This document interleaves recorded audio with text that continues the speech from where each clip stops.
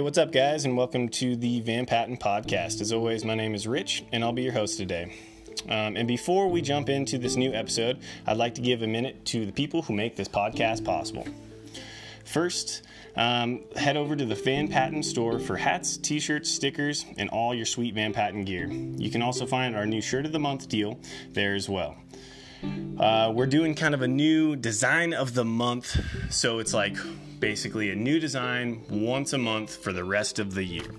We're also offering some of the Rutstruck gear on our website as well. So head over to vanpattenoutdoors.com and get hooked up with the newest gear. We are also brought to you by Hydrodip. Since 2007, the Springer brothers of Scott and Todd have redefined what quality decoration is. From corporate jet interiors to your favorite hunting rifles, Hydrodip's quality puts them on the next level. Head over to hydrodip.com for more information. Again, that's hydrodip.com. And last but not leastly, our newest and tastiest sponsorship is Elkhorn Grills. If you're in the market for a new wood pellet grill or even some amazing food out of that wood pellet grill, head over to Elkhorn Grills on their website, elkhorngrills.com. So thank you, everybody, who sponsored us, and thank you to everybody who has tuned in and been a part of our community today. As always, we posted our questions of the week on our Instagram, Snapchat, and Facebook pages. This week, we are joined by a few of the Rutstruck boys, so we asked everyone to write in to them as well. In this episode, we're going to do our best to cover some of the questions, as well as get to know Kevin, one of the Rutstruck members that were forgotten in last week's episode. And for more podcasts, please check us out on Spotify, Pocket Cast, Stitcher, and a few more. So now let's get into it. Alrighty, so like I said, we're going to sit down with the Rutstruck boys. I'm here with Alan and Kevin from the Rutstruck crew. We've got some questions for you boys. First and foremost, thank you guys for joining me. Thank you. Of course, thank you. So, Kevin, I wanted to kind of ask you a few questions first and foremost because we didn't get the opportunity to sit down and kind of chat last week. So, I kind of wanted to talk to you about, like, what is Rutstruck to you? How did you guys get involved together? We talked a little bit about you last week, but how did you get involved with the Rutstruck boys? Well, I became friends with Trevor quite a few years ago, and so we were friends before that, and he was always pressuring me like, hey, I just got a bow, you should get a bow too, I really want you to go hunting. And I was like kind of kicking around. I always felt like, I don't know, bow hunting would be my thing. It seems fun, but it wasn't my thing. And then I moved away from Baker, went to Bend, and then right when I moved to Bend, I was like, I'm gonna get a bow, because I think Trevor actually finally got me to shoot the bow. And so I was like, alright, this is kind of fun. So I took a whole year and just shot instead of went and bought my tags and all that, so I could learn. I didn't want to, I hate wounding animals, don't want to make that mistake. And so I went and shot for a year, and I just love shooting my bow. And do you go to any shoots or anything, or just I'm actually backyard? going to train to hunt in Ashland this year. Cool. To get ready for hunting season, and I'll be doing the mountain challenge in Hoodoo, and then we'll be doing the super shoot here. Sure. So I'm trying to hit up as many as I can. Yeah. To get prepared, but yeah, and so I got my bow. I started hunting with some family members, and they were always getting in that kind of, but I didn't really want to hunt with them as much as Alan kind of pressured me to. He's like, hey dude, just come with us, I'll get you a bow, I promise, just come with me, I'll get you one. And so I went with, those boys, and I think I'd seen more bulls than I think I'd ever seen in my life in one season. And so I was like, dang, these guys really know, Right. Of course I screwed up three times, and then at the very last day, I was just going, and we had 2 hours left, and we were back up in there, and like Trevor was saying, called that bull, and I killed it. And after that I was hooked, and I think after Alan kind of showed that I want to work until the very end of the day. Sure. Of the last day of this season, and then he kind of just dude, welcome to Rutstruck. I don't know if maybe that's how he kind of just thought me working hard at it that season kind of showed him hey, you could be a good asset. But that's just kind of what I felt, because it was I think 2 days later he texted me that he's like, welcome to Rutstruck, man. Sure. So. Yeah, that was I don't know, him coming into there and just pushing for, you know, the last bit of the season and going that extra mile, you know. That just showed that how much he really wanted it. Sure. And that, to me, was like, this is a guy that I want, like, with us every year. Like, he is determined, you know. Well, we were talking about it last podcast. It's hard to find dedicated hunting partners. I think it's harder than finding a wife. And you know, like, I think finding a guy who wants to get after it just as hard as you do, who's just as dedicated, is, man, that's dime a dozen. I mean, you guys finding 5, or, you know, that's incredible. Yeah, it's very hard. And luckily, you know, growing up in a small town like this, like, I mean, you have everybody around here that hunts and does all that. But it's a different level of individual who thinks about it 365, though. Exactly. You know? Like, you wake up in the morning and you're thinking about what, you know, what's going to make you better for the upcoming hunting season. Like, that's how I feel every single morning. And I have another guy on the group that feels the same exact way. And I know all of us in the group feel that way. But, like, I mean, me and him, I mean, our relationship really did start when, like, Trevor brought him in and was like, hey, we're going to bring Kevin, you know. And me and him were, like, friends before this, you know. I was around Kevin growing up and all that. But until, like, we got on the mountain together and, like, I seen his determination and all that stuff, it's like, we became, like, best friends, you know. Like, we text all the time just about, like, what we're going to do, how we're going to do it, and I don't know. It built just an awesome relationship. No, man, it's 100%. You can definitely forge some amazing relationships or break some amazing relationships. This scouting season, I guess it'd be last scouting season. We had a guy who kind of wanted to get into the guiding industry and stuff, so we took him out on a little scouting trip to see if we could find some elk, kind of last minute deal. I took a shortcut into the spot that we wanted to go. Of course, kind of the deal of shortcuts is if it was easy, that would just be the way, right? So we took a super steep route. I mean, it was like a mile shorter than the easy way, but just as steep as it could possibly get. Right. And I was a little sketched out when I initially, like, saw him when he walked into the pickup. He was wearing, like, blue jeans and skater shoes. I'm like, bro, like, you got any boots? Like, you can hike in that, but if you ain't got any boots, I'll go to the house. Like, we'll get you some. This will make your day a lot easier. So we hooked him up some boots. Anyhow, we start walking up this hill. We get there. I think everything is good. You know, we set up camp. We go out to go glassing on the evening. We've got like 2 or 3 hours of daylight left. And we get set up glassing, get my tripod set up, and I hear this weird, like, sniffling or this noise. I'm like, the heck is that? I look over, and the dude's just crying. Just 100% tears down to his face. Like, dude, you know what? I already called my wife. The nearest road from here is closer than our camp. I'm bailing. I'm out of here. Oh, shoot, man. So in the same terms, like, you can forge that awesome relationship, like when hardcore dudes get together. You can also find out who your weak buddies are, who are gonna kind of bitch out on you in the middle of the hills. You know, that are good for doing that kind of stuff. You know, and you know, and as far as like, I potentially could have pushed him too far. I guess when you're like taking new guys out, I thought he was an experienced guy. I guess it's the difference between like the town and the hills. Because I thought he'd, you know, we talked. I thought he was good to go. So, you know, it's a learning lesson when you take new people out. Don't push them too far. You know what I mean? Because I think we potentially pushed that individual maybe just a little too far. You know what I mean? Some people you just gotta walk into. You know, you gotta slowly bring them in. Right. You know, and let them see it. But I didn't gauge that one very well. You know what I'm saying? Yeah, sure. You know, but no, that's just, you know, that's the way it is. No, with the shoot thing, man. So you guys are going? Are all you guys headed to Hoodoo this year? Yeah, I think really most of us. Everyone. Yeah. And it's nice because Kevin lives right over there in Bend, so I mean, right there. How's you know? Yeah, we don't have to be like in a hotel, or we might even be camping up on the mountain you too. can camp up there. Yeah, no, I'm gonna try to make it out this year. I heard that the distance of the targets are pretty crazy out there. I went up there last year. I actually had my appendix taken out like a month before, so I couldn't shoot. But I just wanted to go up there and, you know, meet Born and Raised and whoever else. And yeah, I mean, from what I can tell, and I mean, I've skied the mountain. I bet you could make some really good shots out there. Yeah, no, I bet, man. I'm excited to see. You guys said you're doing Super Shoot. The whole crew doing Super Shoot as well. Yeah, we do that every single year. We go up there, camp all weekend long. That's by far the funnest shoot. You know, for us. Oh man, I love the Super Shoot. Sitting there at home, you get some beers, sit around a campfire at night.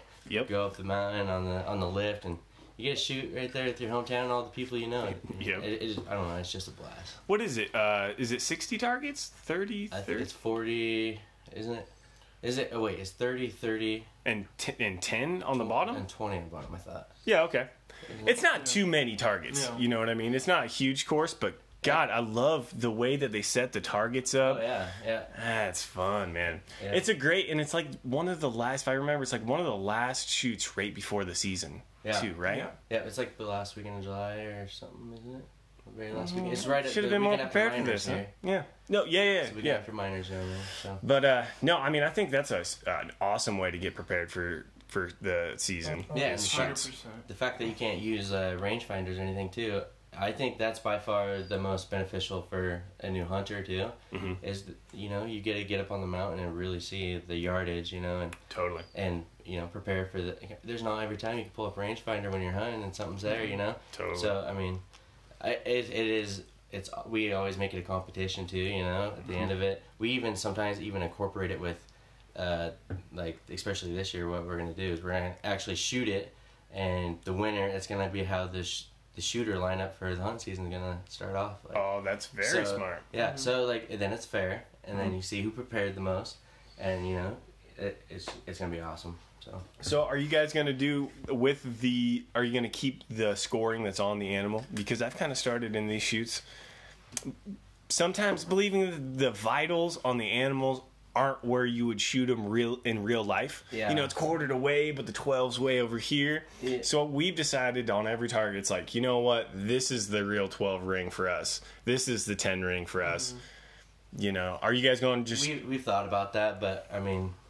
It is what it is, and the rules are already set there. Right. So, and you have binos on your chest right there. You can see where that 12 is at, and if you forget your binos, that's your fault. So, like, you don't remind each other either. So it's like, yeah, we just go by the rules that they have, and I don't know, it's a blast. No, that makes sense. So you guys are playing for the order of shooter. Yeah, that's smart as heck. Yeah, that is super fair. Smart. Yeah. So. No, I like that a bunch. So you guys want to get into some of the questions of the week that we have? Yeah, let's do it. All right, cool. So, first and foremost, I do want to talk about the support that we've gotten so far from the local community, and I want to thank everybody. We are giving out some of the stickers, or actually not some, every person that writes in, we are giving a sticker to. So, thank you guys so much. Anyways, let's get into it. So, for the first one, let's get into old Wiley Baum. Now, I used to work with this dude over at Hydrodip, so we're kind of like Hydrodip brothers, if you will. So his question is, as somebody who is infatuated with the idea of hunting and is addicted to shows like Meat Eater, I really want to get into hunting and become a true outdoorsman. I'm not sure if any of you have started hunting later in life, and if so, what has been your challenges? And do you also find it hard to take a greenhorn out and show him the ropes? I know that you said that you want someone as engaged as you are, and if that somebody is someone who might not know as much. So I'm going to go off on that last part a little bit, because that was me saying that I want somebody as engaged as I am. The information means nothing to me. Like, just because I may know more about an elk's biological cycle, or where they're going to bed, or how to tune a bow, that means nothing to me. But it's all the motivation. Yeah. Like, as long as you're getting out there, just being determined is actually that's like the biggest thing. I mean, if you're committed to it, I don't care. Like, for us, I mean, we've had guys come in, like, Jake actually this year. He's never archery hunted, he's not all, like, he doesn't know everything about it yet, and either do we. You're never going to know, but right. But for him, I mean, willing to learn is the biggest part, and just showing your determination to actually get it done and all that. I'll take any greenhorn, like, I love it. And plus, seeing their look on their face when that first bull bugles at them, or even steps in front of their face, is probably the most satisfying feeling in the world. So, that has nothing to do with it. No, I'm the same way, man. I have no problem. I love taking greenhorns out. I mean, it has no knowledge issue. I have a motivation issue. No, absolutely. If you're not motivated, I'm not down on it. But if you're motivated, let's roll, man. No, for sure. Yeah, and just calling a bull in for somebody that's never even seen that before. Mm-hmm. I mean, the look on their face, they they turn around with their mouth drop, that is the best. Right. Yeah, for sure. That is nothing. Well, that like reminds me because I don't know if you guys have ever watched the Donnie Vincent movies. He's really, really good Yeah, at capturing that stuff. Oh, I listened to him on the Joe Rogan podcast, and he was saying, like, there's these people that came from L.A. to go film him pretty much, but I think it was like for a sponsor or some sort of thing. I can't quite remember what it is. So, but he took these guys, and like one guy showed up in a yellow shirt, like kind of like fashion sense, and wasn't expecting. He's like, whatever. And so Donnie actually got like got in between some bulls, and they were bugling and screaming, and he said the look on those guys' face, they had never seen or heard anything like that in their entire lives. And they just like, and these are people that are from LA and like never would ever want to go out there, and like it just blew their mind. They actually kind of like fell in love with it. I'm not sure if any of them went hunting or did anything, but it was just like awesome to them to see that experience. And so to have like, you know, someone come in that's never seen that, like even when I came in with Alan, like I'd only rifle hunted. I never really heard a bull screaming, and when I was with him, it was just like, you know, you just get all jacked, and you're just that's like, the real definition of rut struck, honestly. Yeah. Like, that's where the rut struck name came from. Just, you know, you hear that first bull, it comes in, you fall in love. Like, you're struck, you know? Yeah. Love struck, you're actually rut struck. 100%. That's where it all came from, man. Just, it's so awesome. No, I feel you, man. I mean, since the first time I've ever heard a bugle, I was lucky. I think I was like 14 or something. So, you know, late onset hunting has never really been a thing that I had to transition to. I've been hunting for a large period of time, but I guess the majority of my life I've been hunting. Interestingly enough, though, the old lady that I have, she didn't hunt at all until she got with me. So she's kind of had to do this transition of being a non-hunter to a hunter, and her family's somewhat okay with hunting. Is the longer they're around me, the more exposure they have, the more okay they understand it, because we've kind of the conversations that people who don't hunt versus the people that hunt are very, very different. So as that kind of liaison for hunting, we had to have some what I thought was very basic questions. I mean, we had questions or some conversations that were just about tags, because a lot of non-hunters don't understand that, you know, there's only a allotted amount of species you can get per unit, per state, and kind of how the Pittman Robertson. I mean, we had to go through what most guys would call fundamental, but that transition for her family was super important. So she had a little bit of support too, you know. So because, like I said, she kind of came from that non-hunting background. So. Yeah. So, like I said, I didn't have too much late onset hunting. You guys have been hunting for quite some time as well, right? Yeah. As soon as I could walk, I was walking behind my dad during rifle season, you know.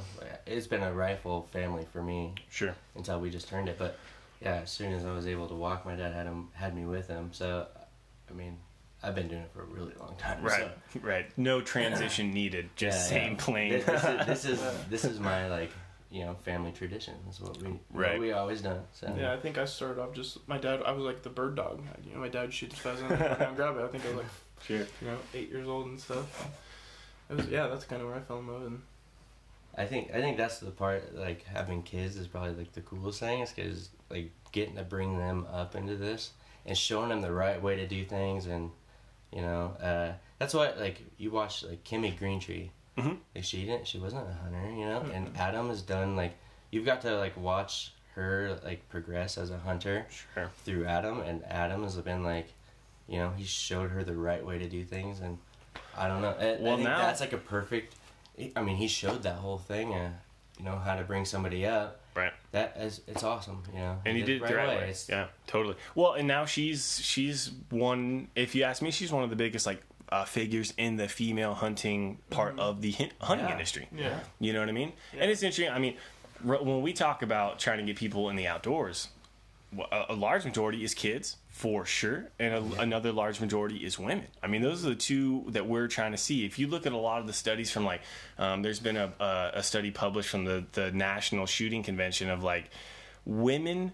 if women are hunting in the house, the women figure in the house are hunting. Usually, the kids are hunting.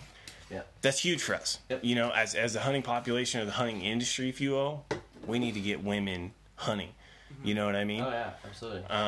But in the same turn, you know, we also need to get the one part of that R3 that everybody talks about, which R3 is like recruitment, retention, and reactivation, which is basically what we're trying to do in the hunting industry with a bunch of people. And the recruitment aspect to me is like the vital aspect. You know, if you look at the numbers of people that are hunting in the U.S., it's hard to say that they're declining, but statistically they are, because it's more of a percentage. We're staying pretty close in numbers, but the percentage of people that are hunting in America is lowering because we are gaining people in America. So from the studies that I was looking at, and most of this is from like 2016. I haven't seen too many really recent anything published of recent, but most of that percentage of people is a vast majority of women. So if we talk about from 91, it was about 11% of the U.S. hunting population was women. If we talk about 2016, and I'm sure today it would be even more growing, it's about 1 in 5. About 20% of women are in the hunting, or of the hunters are women. Yeah. So that's huge, man. You know, you've got did your old lady hunt prior to you? Or is this a journey that you're bringing her on? Actually, her dad has been hunting forever. So like he does the muzzleloader thing. So she's been around hunting her whole life. Gotcha. She really like didn't take that step into it. You know, like she's been around it. She understands it and all that stuff. But she didn't really take the step until she got with me, and like she realized how much I was into it and all that stuff. And I like pushed her to, you know, how amazing it is to fill your own freezer, you know. Sure. It's organic meat, you know. There's nothing processed about it, and just her understanding that, and like, I mean, she understood that before, but never really got into it. So, I mean, just that alone, like, and just the experience itself, when you do it and go provide for yourself, it puts yourself on a pedestal, you know. Sure. And when she just did that, she went and got a cow this last year with the muzzleloader. And was that her first kill? No, she's killed deer before as well, but like for an elk, right? That was like she did it with a muzzleloader too for her very first. You know, I haven't even done that. I haven't even given it a shot either. So, but yeah, for her to do that, like, it was really, really like big for her that she just filled her free. She fed us. I didn't get a bowl this last year for the first time with my bow, you know. Sure. So like that was awesome. She just fed us for the year, and it's pretty important now. Like, yeah. She really enjoys it too. So. Well, every elk, man, I mean, is a trophy. If you ask me, cow with a muzzleloader. I mean, I think that's super cool because it's with a muzzleloader. But even a cow with whatever, like, absolutely, that's a trophy. Because, like I said, it will feed you for an entire year. Oh, yeah. You know what I mean? Yeah, we eat elk meat, you know, all the time. Sure. So right, it's a big deal to us. Oh yeah. No, it's definitely like, and it's funny that you kind of mentioned like getting people into it and like women and stuff like that, because like a lot of my family's from Southern California, and so like getting them to understand what I do and why I love it is like, it's been super hard. And like my dad, who was from down there, like came up here and started hunting, but like when I shot my first bull, I think all my family thought I just shot it and left the meat and just took the horns. Oh, like, really? I'm like, no. That's just you're just missing the whole point. Like, I'm getting the meat, I'm feeding my family for a year. Sure. And then once they kind of understood that, they're like, oh, like, all right, that makes total more sense. Like, you know, it's organic meat. It's all, like, I know where it came from. I know who butchered it. Like, all that. And so after I told them that, it kind of really opened their eyes. And, like, now they're all really cool with me hunting and going down that path and all that. But that was a pretty steep transition, huh? Yeah. Like, trying to get them to understand. Yeah, because, I mean, like, I still got an aunt that will be like, just promise me one thing, don't shoot a bear. And I'm like, oh, I can't promise that. I really, really want to shoot a bear. Everything needs to be controlled. Yeah, and it's like, you know, like I told her, like, the biologists give these tags out for a reason. It's not like we're just going out there to have a heyday on whatever comes in front of my pin. And I think that's like the image that hunters have gotten, that is like trophy hunting is all that's, you know, that's all that's out here, you know. And that's why like Joe Rogan has been huge for the hunting industry. Sure. Because he explains everything so everyone, you know, non-hunters can understand. Well, so much of the percentage of his listeners are non-hunters. Yeah, so out of California, you know, and like that's huge. That is very big, especially for the hunting industry. So like just him doing that is helping this hunting industry. He was a non-hunter before this, and he understands it now, and like now he's like promoting, you Right. know, why we do it. And I mean, more people need to be like that, and I think that's what will turn the image of hunting around. Totally. You know, make it the right way. You know, Everyone needs to have an open mind about things. Yeah. I feel like, and Totally. No, I think Joe's articulation of how he hunted or what hunting meant to him was a lot different than most people who have been hunting for a long time, because what I noticed is a few years ago, I've been trying to make this change of when I talk to non-hunters. I used to kind of talk down to them, like, well, of course this is the way that it is. yeah, Duh, we have tags, dude. Why don't you know that? yeah. And I don't know, that's not a great way to start a conversation. Like, I'm trying to provide him knowledge, and by putting him down in a means, he's not going to retain that information. Some a-hole just spurted off to him. You know what I mean? especially like guys like us that have grown up in like these small towns that Sure. are like you know, rural towns that, I mean, agricultural, everything like that. We're all used to this hunting stuff, you know? Right. And somebody that's grown up in a bigger city that's never really even walked mountains, you know, Right. they just, you know, freedom of speech. They talk what they've, you know, when they say what they see on the internet. So I think understanding and you know, learning all about it's the biggest part of all this. Before you even like, you know, you don't go vote for someone you don't know everything about, you know. Sure. You want to research what you're voting on. Right. So it's kind of the same thing. I think people just need to have an open mind, and you know, that it will fix the image of hunting For sure. eventually. Well, as hunters, though, we also need to understand. You know, I really respect like Ben O'Brien, who's kind of had this stance against grip and grins.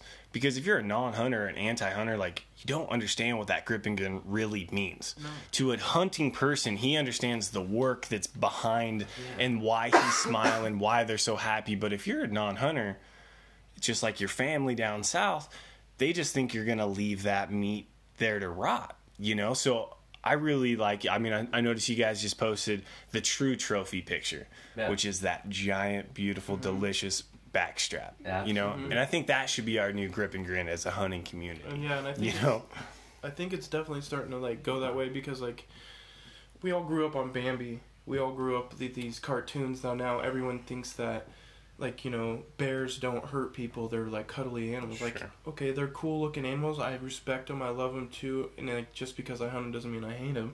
Right. But like, that's where we grow up. So it's like, and especially down in like California, or my family or whoever in a big city, Portland, they don't really know about hunting. So it's like you're saying, talking down on people that never, like, you're never gonna come out of that conversation like, okay, you're just gonna be like, well, this is just a, you know, a-hole hunter.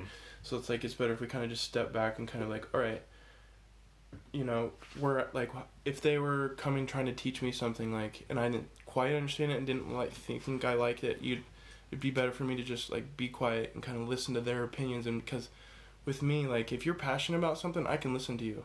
I can listen to you talk about it all day long. But if you're not passionate and you're just trying to, like, you know, whatever, showboat around about it, I'm not gonna listen. I'm not gonna. So that's why I think with us being like so into hunting and loving hunting, just like supporting these people and like educating them, like, listen, like, I understand you don't appreciate what it is, but like, this is like really how it goes down, how we do it. And I think if we keep doing that, you'll get more hunters. Well, we'll find common ground. Yeah. With anything, it's just like, it becomes like, okay, so you don't like how I kill these animals, so let's pull it a step farther back. But we're still out there hiking. Do you like hiking? Okay. Yeah. Do you like public land? I love public land. We'll keep pulling it back till we find common ground. It's like, okay, we can agree on this, and then we can start disagree. You know, then we can start moving into our disagreements a little bit more. But right now, I think right now we're doing a good job. But in past, our hunting brethren they haven't zoomed back enough, and we're kind of getting into fights. So hopefully we can keep this conversation and get more people to be, like you guys talk about, open-minded. Exactly. You know? And I made a mistake earlier this year, and I posted a picture on our Instagram of, you know, I was targeting other hunters, not other people, and I didn't think about the non-hunters, you know? Sure. And so, like, I posted this video, and, like, to me, I was like, you know, the reasons behind I posted that video is because to other hunters, you're like, oh, he got the whole elk off the mountain whole, you know, and that doesn't happen archery hunting all the time, you know? Right. So, like, we pulled out these two elk, and it was in the snow. We pulled them out behind a Jeep, you know, and, like, I didn't think about the other hunters there. I was thinking about the actual other hunters where you show them like, look guys, we got this whole thing off the mountain, you know. Instead, like a non-hunter would look at that like, oh my, look at these rednecks, you know, like what are they doing, you know? And I didn't think about that, and like, you know, I talked to another guy about this with another company, and I was like, you know, he was like, image is everything right now in this era, and you know, I argued it, and I was like, that's not my intention, you know, and I want to show the raw thing of like what happens at hunting, because I don't want to put off a fake perception of what hunting is, you know. Right. But then again, I also need to consider, you know, what I'm putting out there, and I've come to terms with that and like what we need to work like forward to. So, yeah, it's just it's weird, man. It's weird how like things are so sensitive now, and like how I have to be careful about what I do. But I mean, when it all comes down to it, like I don't know, it's all the best intentions. It's not meaning to, you know, hurt feelings or nothing like that. So, right. You know, it's all a learning curve for us, you know. It's a fine line to walk, man. You know, and of course, what I've learned is you'll never make anybody completely happy. Like somebody's gonna have a problem with one thing you did, you know. So, of course, my big mission is to try to get other people that aren't. We have a problem in the outdoor community of like we're preaching to the choir right now. Most people who listen to this podcast are other hunters. Yeah. Right. So we're just ramping ourselves up. Well, I'm trying to reach out a little bit more to those people, those mountain bikers, those trappers, those, you know, whatever. The mushroom pickers. The mushroom. Heck yeah, just to be able to, you know, broaden our reach, not preach to the choir just as much. Yeah, you know what I mean? But it's hard for that one listener you have that's not a hunter, and just listening to like what we're saying right now. This might even like make him think like, all right, well, they're opening their minds about this, maybe I should too. Sure. And so it could take the next step for a next person, you know. Right. And it's definitely hard with like the social media, because you get all the anti-hunters or vegans or vegetarians or whatever who are gonna just come at you with some of the like I've looked on a lot of Cameron Hanes pictures, or just like kind of read through their comments, and some people can get quite vicious about the way, and so it's easy for like when you see that, it fires you up inside, and you're like, look, I want to defend myself, I want to defend hunting, so you kind of turn into this argument where you're like pretty much beating a dead horse, you know, with these people, and it's just kind of like you have to step back and like almost be polite about it with them, like, listen, I get your opinion, I get why you don't think it's great, I get you hate, you know, you see these slaughterhouses that just go through cows and pigs like it's nothing, so it's like it's not the same with us. Like, we respect these animals, right? We pay the tax so that we can, you know, it goes to the back into the animals, you know, through the, I guess for us, ODF, and like people making a better place, and people don't quite understand that, so it's, and they're the ones that are like, we love animals, we love that. Well, if you loved animals, then you would join in with the hunters to try to take care of the numbers of predators and everything else. Along with everything needs to be controlled, so they don't understand that like if we just quit hunting, there ain't gonna be no animals left. There's gonna be one animal at the top of the food chain when it's all said and done with, you know. Right. They don't understand that like, oh, us shooting that deer right there was actually good for the, you know, for the whole deal, like for all the wildlife, you know, and where you're taking part in it, and they just don't understand the whole conservation part of it. So I mean, that's where hard. We need to help them understand. And then, and always, the one thing that always blows me away is just like, they're almost more okay with you hunting elk and deer, but if it comes to a bear or a cougar or a wolf, it's like game over for them. Like, you're dead to me. Like, I want nothing for you and your family ever to like perceive. But it's just like down in California, you see mountain lion videos all the time of people, their dogs getting yanked out of their yard over their fence and like taken off. It's like, then they're ready for like, well, even that, then something bad's happened. But then you're just paying, you know, like what they do is they just pay like professional hunters to come in and shoot these cougars, instead of like paying for the tag, which goes back into them, and then they've lost a whole bunch of revenue if you think about it, because they're essentially paying for it twice. No, man, I mean, I feel you there. I mean, Oregon's moving in that same way with some of their predator control laws, but I mean, you guys think, is it the Bambi thing? because wolves, bears, some of those predators have became like humanized in some way? Yeah. People think that bears or wolves are Yeah, well, you got cuddly. like Yogi the bear, Right. You know what I mean? Right. You got your Smokey the bear, and stuff like that. And then like I think when it comes to wolves, you know, like I've watched videos of wolves, and you'd like those are dogs, and like what do we? You know, we all have dogs, and so like I think that's a lot of the thing for people is they just look at it as like that's just a dog, like leave it alone, like right. it's not hurting anything. But you like we see what it really does, and see that like they don't just they like to kill, like just for fun. They'll take down, you know, like a whole herd of sheep. Sure. Or whatever, and just leave it there. And so like people just like they're so like out of that area that they just don't even want to like almost dive down and kind of like see the like not the That's bad but just the nature of them, you know what I mean, of how they are. And it's like if we don't help take care of these cougars or bears or coyotes, wolves, whatever, then it's just gonna like you said, like now, you know, we don't have the dog hunting thing, so a lot of bears and cougars have definitely from 1991 have come up and taken the population of deer, at least I feel like, I don't know about you guys, down quite a bit, at least around in the parts that I'm familiar with, you know what I mean? Absolutely. Yeah, and it's you can't help those people that are like don't really want to look at it anyway in a, you know, open-minded. You can't really help them because they don't want to be helped. Yeah. So those people are kind of hard to even like deal with, but the ones that are willing to open their mind, that's when you actually that's when you actually okay, you want to sit down and have a logical conversation with them, Sure. where they can understand it better. So you're saying there's a chance. there could be a chance. There could be. I don't know if we'll see it in our lifetime. I It's don't know. hard, man. I mean, I think there'll always be radical anti-hunters.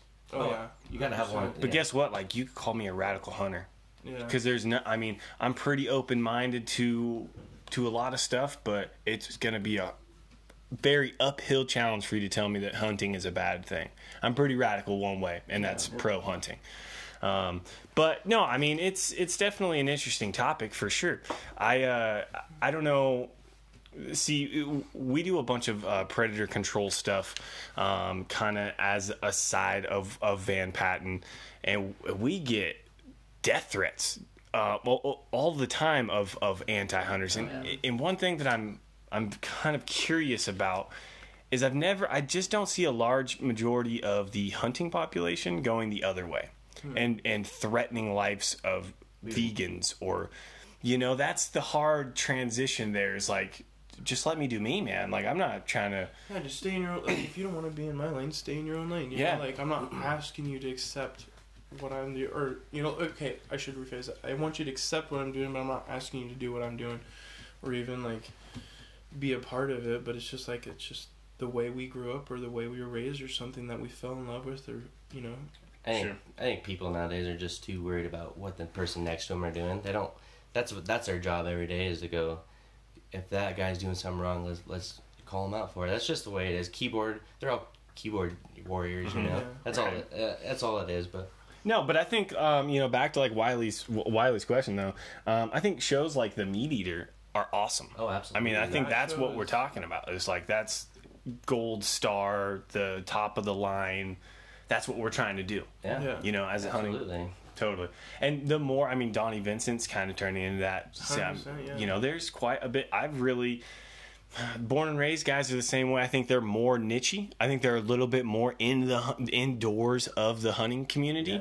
But if you could actually get non-hunters to watch that and see the brotherhood and like what the real part of hunting is. Yeah, Hush is the same way. Totally. Hush, they show what it's all about all the time. Mm-hmm. And brotherhood, all that stuff, everything that goes along with it, like they try to help, people understand that. But Right. I mean, gosh, there's so You can many get companies that or brands that you could think about that are doing that in this day and age. It's awesome to see, man. I hope that we you can. got to do it. We have to. I mean, like, Yeah. if we want hunting to, continue, like, we definitely need to get the younger generation or female or, whoever. Because, like you're, I mean, I don't know the statistics, like, awesome. It's just from what I heard, I think it's like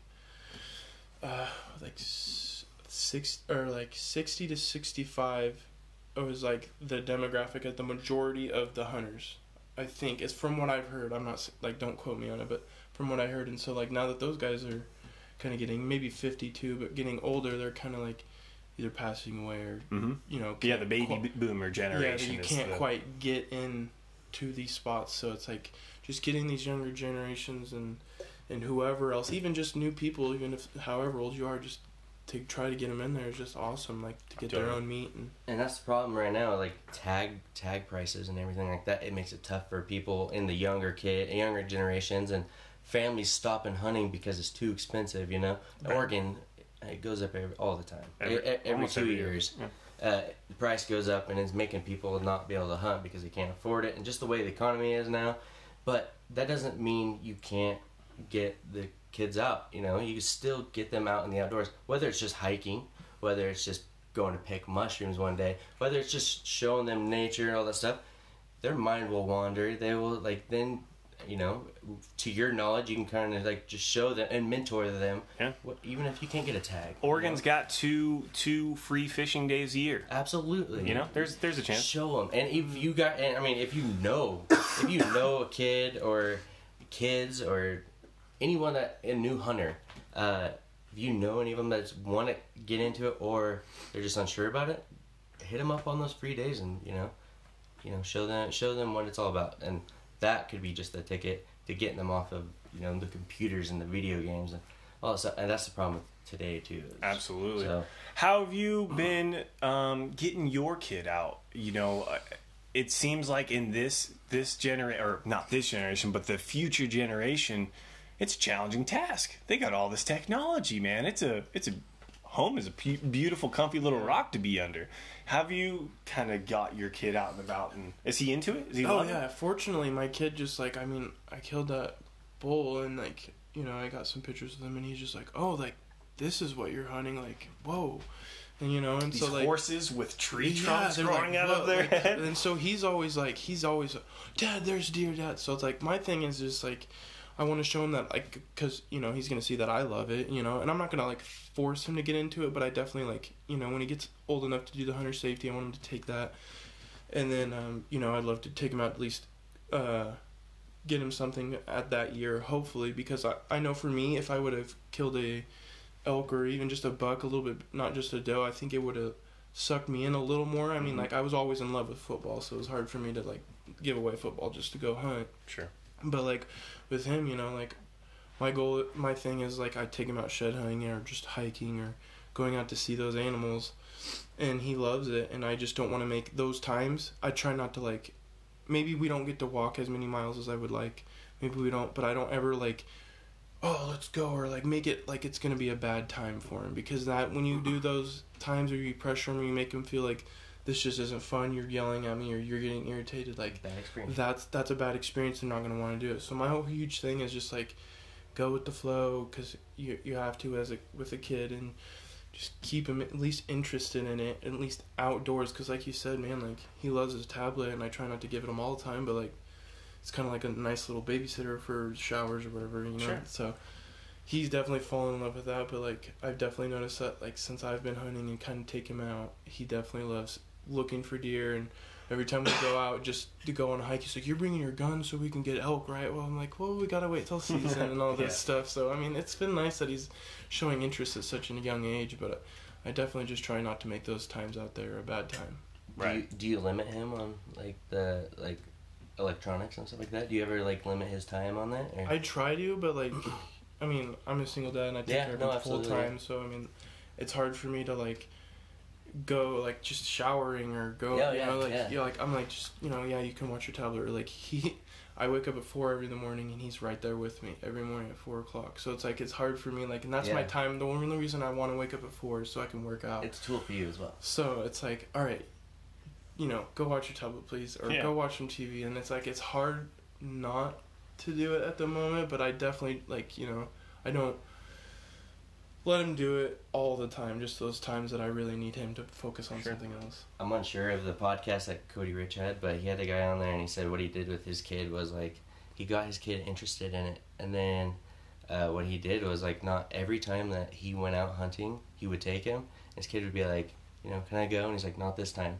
Well, when you don't let them go out every single time with you, it kind of makes them oh, I want to go, and it makes that. And my dad used to do that to me, man.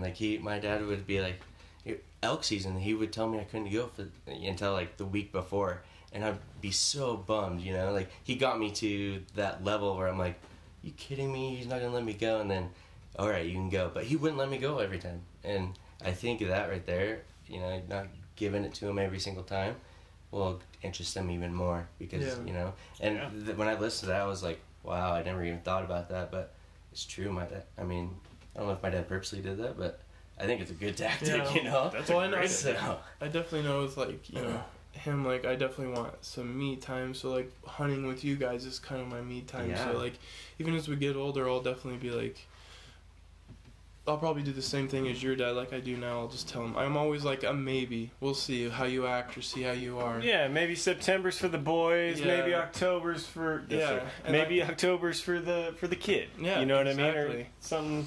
No, what I noticed too from, like, you know, think, man, I was raised in a hunting family, but there was a couple years in my life I kind of didn't like hunting because it was like a thing we did every single year. We did, and I was like, man, football, basketball, sports, girls. Yeah, exactly. They sound way funner. Yeah.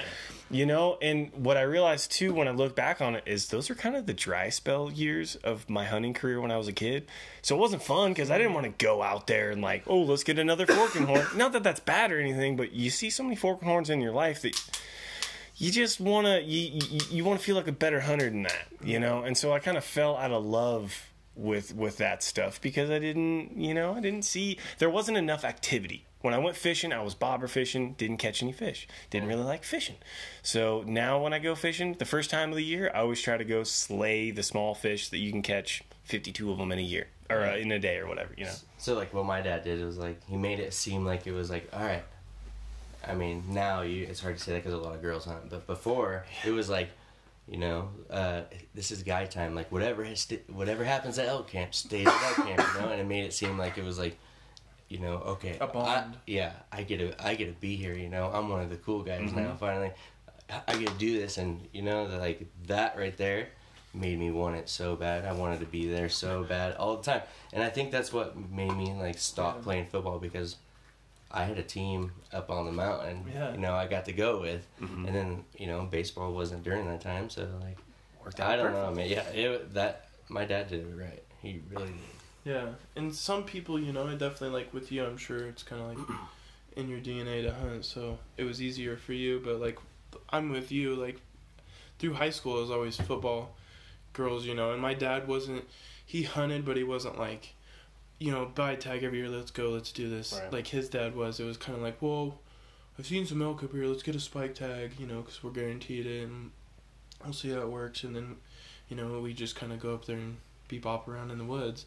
So, I mean, that's what I think it wasn't that fun for me then, too, as saying, like, until I actually started, like, you know, getting older and maybe going out on my own or, you know, whatever that takes. And then, so that's where it kind of, like, grew for me. And I just want to show my son, like, I want him to start him little so that he is the best hunter he can be by, like, my age, you know. Like, you know, he knows quite a bit and teach him all the right things. And, you know, I got Alan and stuff. I want, you know, we can take him out on his first hunts and stuff and hopefully get him that buck, so it's like he's interested super early. You know, that's my biggest thing. I think if I got him, you know, something where he could kind of like, you know, experience it. You see those little kids where they're just shaking and like, oh my gosh, I just shot up, and you know, like I want to see that like for myself, and so I'm super excited for that.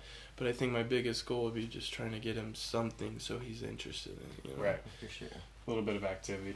Now, one thing I'll be doing this year, talking about trying to get more people involved, kind of one role that I kind of want to play in that this year is I'm going to volunteer to instruct for hunter education. Like, I think if younger guys like us kind of get in there, I remember my hunter education teacher was probably 72 years old. Yeah. Like, I think he fought in World War II. Yeah. You know, I'm 26, but I'm pretty sure this dude fought in World War II. Great guy, don't get me wrong. You could tell his passion was there a little bit, but some of the information maybe was a little old-timey. You know what I'm saying? Altered. Exactly. Yeah, so one thing I'm going to be doing this year is I might as well just volunteer and try to get some of those kids, be an instructor for some of those kids. You guys should join up with me. Yeah, that would be actually pretty cool. Yeah. Heck yeah. So let's get into some of these other ones, because I got one. You know, we're getting into this one, and this is kind of meant for you, Mr. Frazier. And this is honestly a podcast first for me. Like I said at the beginning of the podcast, we had the viewer or the listeners of this podcast kind of write in and say what you want to talk about or our questions. So it's a very user submitted thing. Usually it's elk, deer, turkeys, something to do with hunting. This time, not so much.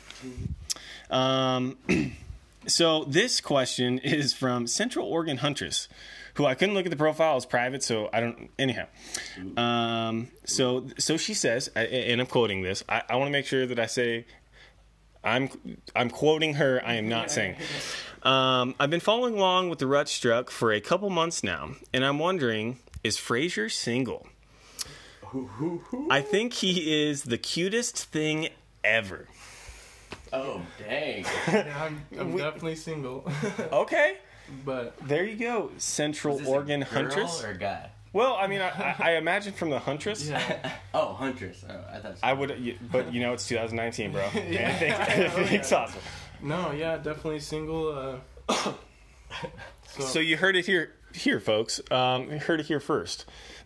Frazier is single, Yeah. and I would like to let you guys know. I think this is a perfect opportunity to let you know that we are also recording this, and it will be on the Rut Struck and Van Patten's YouTube page. So if you'd like to see how red Mr. Frazier's face is, please tune in to the YouTube pages on Rut Struck or Van Patten. Subscribe.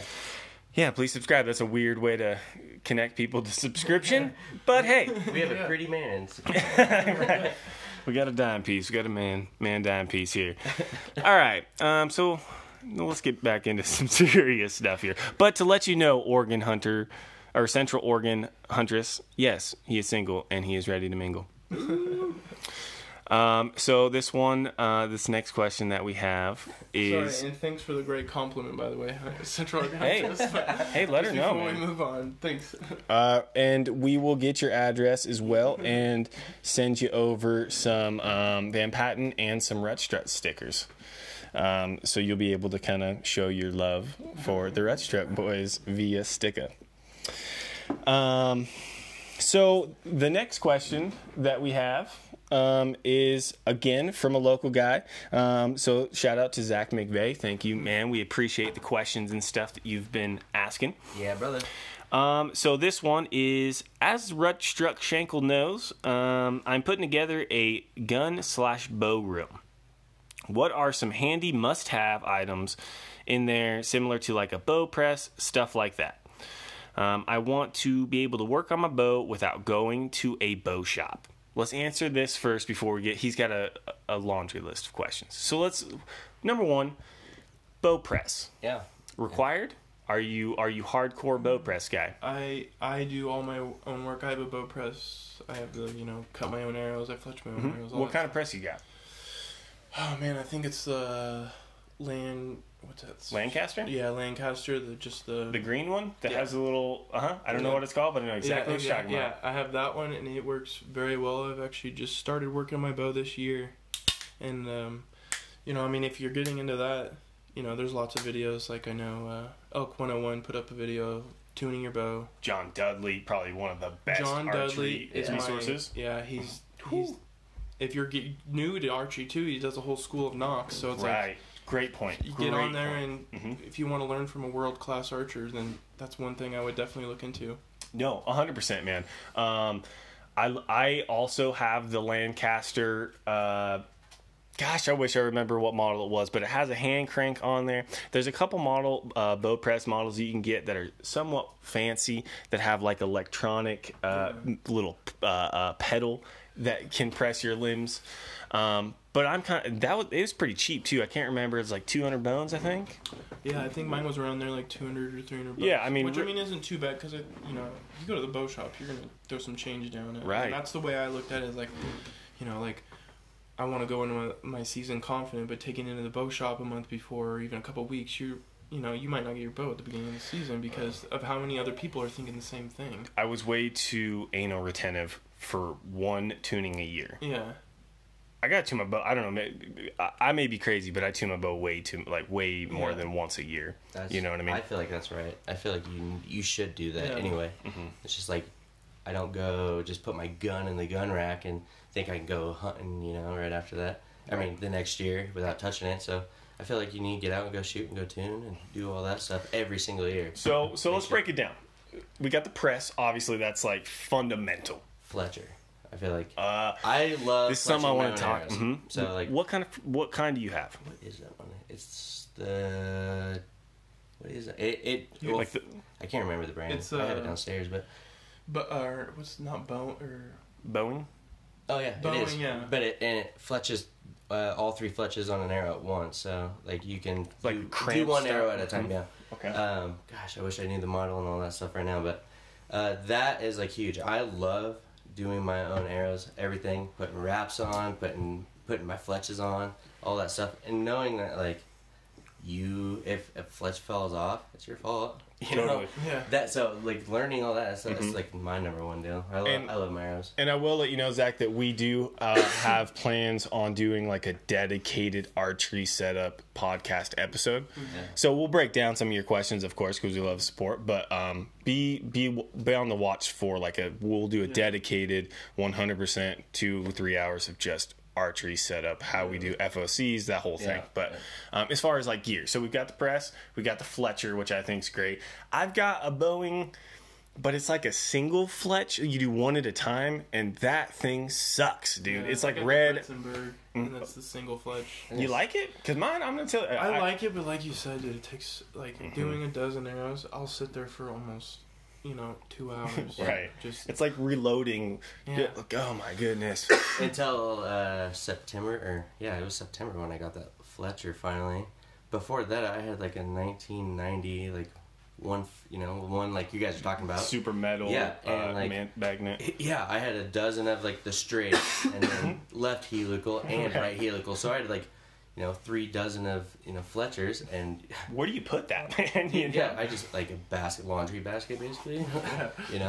They're super heavy and you got to put them in totally right, otherwise your Fletch is off and you have to mark a line on it and all that. It's like I was so glad to get rid of that thing. Yeah, I mean it was awesome. I learned how to really do it on that, and now I'm like stick it in the hole. Put the glue on and be done with it. So. Well, one thing I do too, I think would be good. I mean, and they're not that expensive. I think I paid just maybe $80 for mine, but an arrow cutter.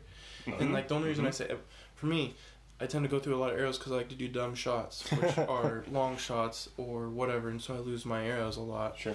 And so I just invested in one of those, so And $80 is worth it because I'm that cheap guy in camp who's always trying to get the good stuff, but for cheap, like eBay, the bad stuff. And I tried to find a 2.5-inch miter saw. Because that's basically what an arrow cutter is, right? It's like a grinder, pretty much. But there's a little bit different. I don't know what it is, but that little 2-inch miter saw that I got, it wouldn't cut it completely flush because you couldn't rotate it as cutting it. It was like a tiny little miter saw. For sure. And that, I don't know, you couldn't get your inserts perfectly in line. So it made it a little crooked, and my shots weren't the best. So $80 for that, totally worth it. Yeah. All right, so we've got the Fletcher. What else do you guys think is good archery home gear stuff? Actually, what I have down in mine, I have those hooks that you can just hang your bows up on. I mean, gun cabinet, of course, too, whatever your guns you have, but those are must-haves for your hunting room or whatever. What else? I don't know. I really like they make some Allen keys, but they have a rotating, not rotating, but a ball head Allen key. Those are my favorite versus it's a T-handle ball Allen key versus the smaller, you know what I mean? Yeah. That's what I had at my old job. That when I was working on bows there, we just had a whole set of there of those, from big to small. But no, that's actually, I mean, all your archery tools that you need. I mean, that set right there is a money set. I think that's boating. You can get those sets from them too. Yeah. So. Yeah. No, I really like that. Of course, I've got a little bit of serving at my house. I'm trying to think of what else. I keep a little bit of D-loop material on hand at all times. When I'm in the backcountry, I like to keep one D-loop with me just in case something goes snafu. A whole roll of that stuff. Mm-hmm. It's good to know. I'm trying to think, what else do we got? I mean, that kind of, to me, I mean, it's more preference stuff. Yeah. Right? It's more if stuff you're going gun, you probably want some sort of a bench to be able to set your scopes and stuff on. And real basic, hobs. I was gonna say too, even if a lot of the bows nowadays, if it's a newer bow, a lot of stuff don't need a bow press anymore unless you're changing your string. I mean, you could do a lot of adjustments without even having a bow press. So, you can get away with. I know you want to do everything to your bow, but if it's every 2 years of changing your string or whatever it is, is that going to pay for your bow press just for every 2 years? Or because you could do almost all the adjustments now without a bow press, right? With all the new bows. So some of the tuning. Tuning a lot comes from your rest, comes from. But if you twist your strings, that's true. That's true. But there's a few things now. A lot of the new bows now are you can self adjust, which is awesome. Critical and also great for the field too. So. No, 100%, man. You guys got anything else? I think that's kind of what I got. Just find a good adhesive or glue for your fletching and your nocks and stuff. Yeah, you know what I mean? Not nocks, but your field points and stuff or your inserts. Because I've gone. You glue your field points in? Not my field points. I just meant the inserts. I meant the inserts. But one thing I do to my field points and my broadheads, a little trick I have, is if you get your bowstring wax and put it into the threads and then attach it to your arrow, it stops it from, usually you shoot 3 or 4 arrows and then you'll hear it kind of ting ting ting tinging around. A little bit of wax will always help that out too. So he also had some questions about like best sights and stabilizers as well. So for me personally, I'm a Spot Hogg lover. Absolutely love them. They're heavier than a lot of sights that I've ran before, but they're all metal, so indestructible. What are you guys running? Honestly, I've ran so many different sights. I fell in love though with actually a cheaper sight. I've ran Spot Hogg. I love Spot Hogg too. But actually, I found a Trophy Ridge vertical, not a horizontal. It's a 5-pin vertical sight. Okay. And is it slider or is it? No, it's not slider. They actually do make a slider now, which I would like to go to that. We'll have to talk about fixed versus sliding too. Yeah, and honestly, like it's 5-pin. I'm not gonna in a hunting situation don't shoot past 60 ever. Sure.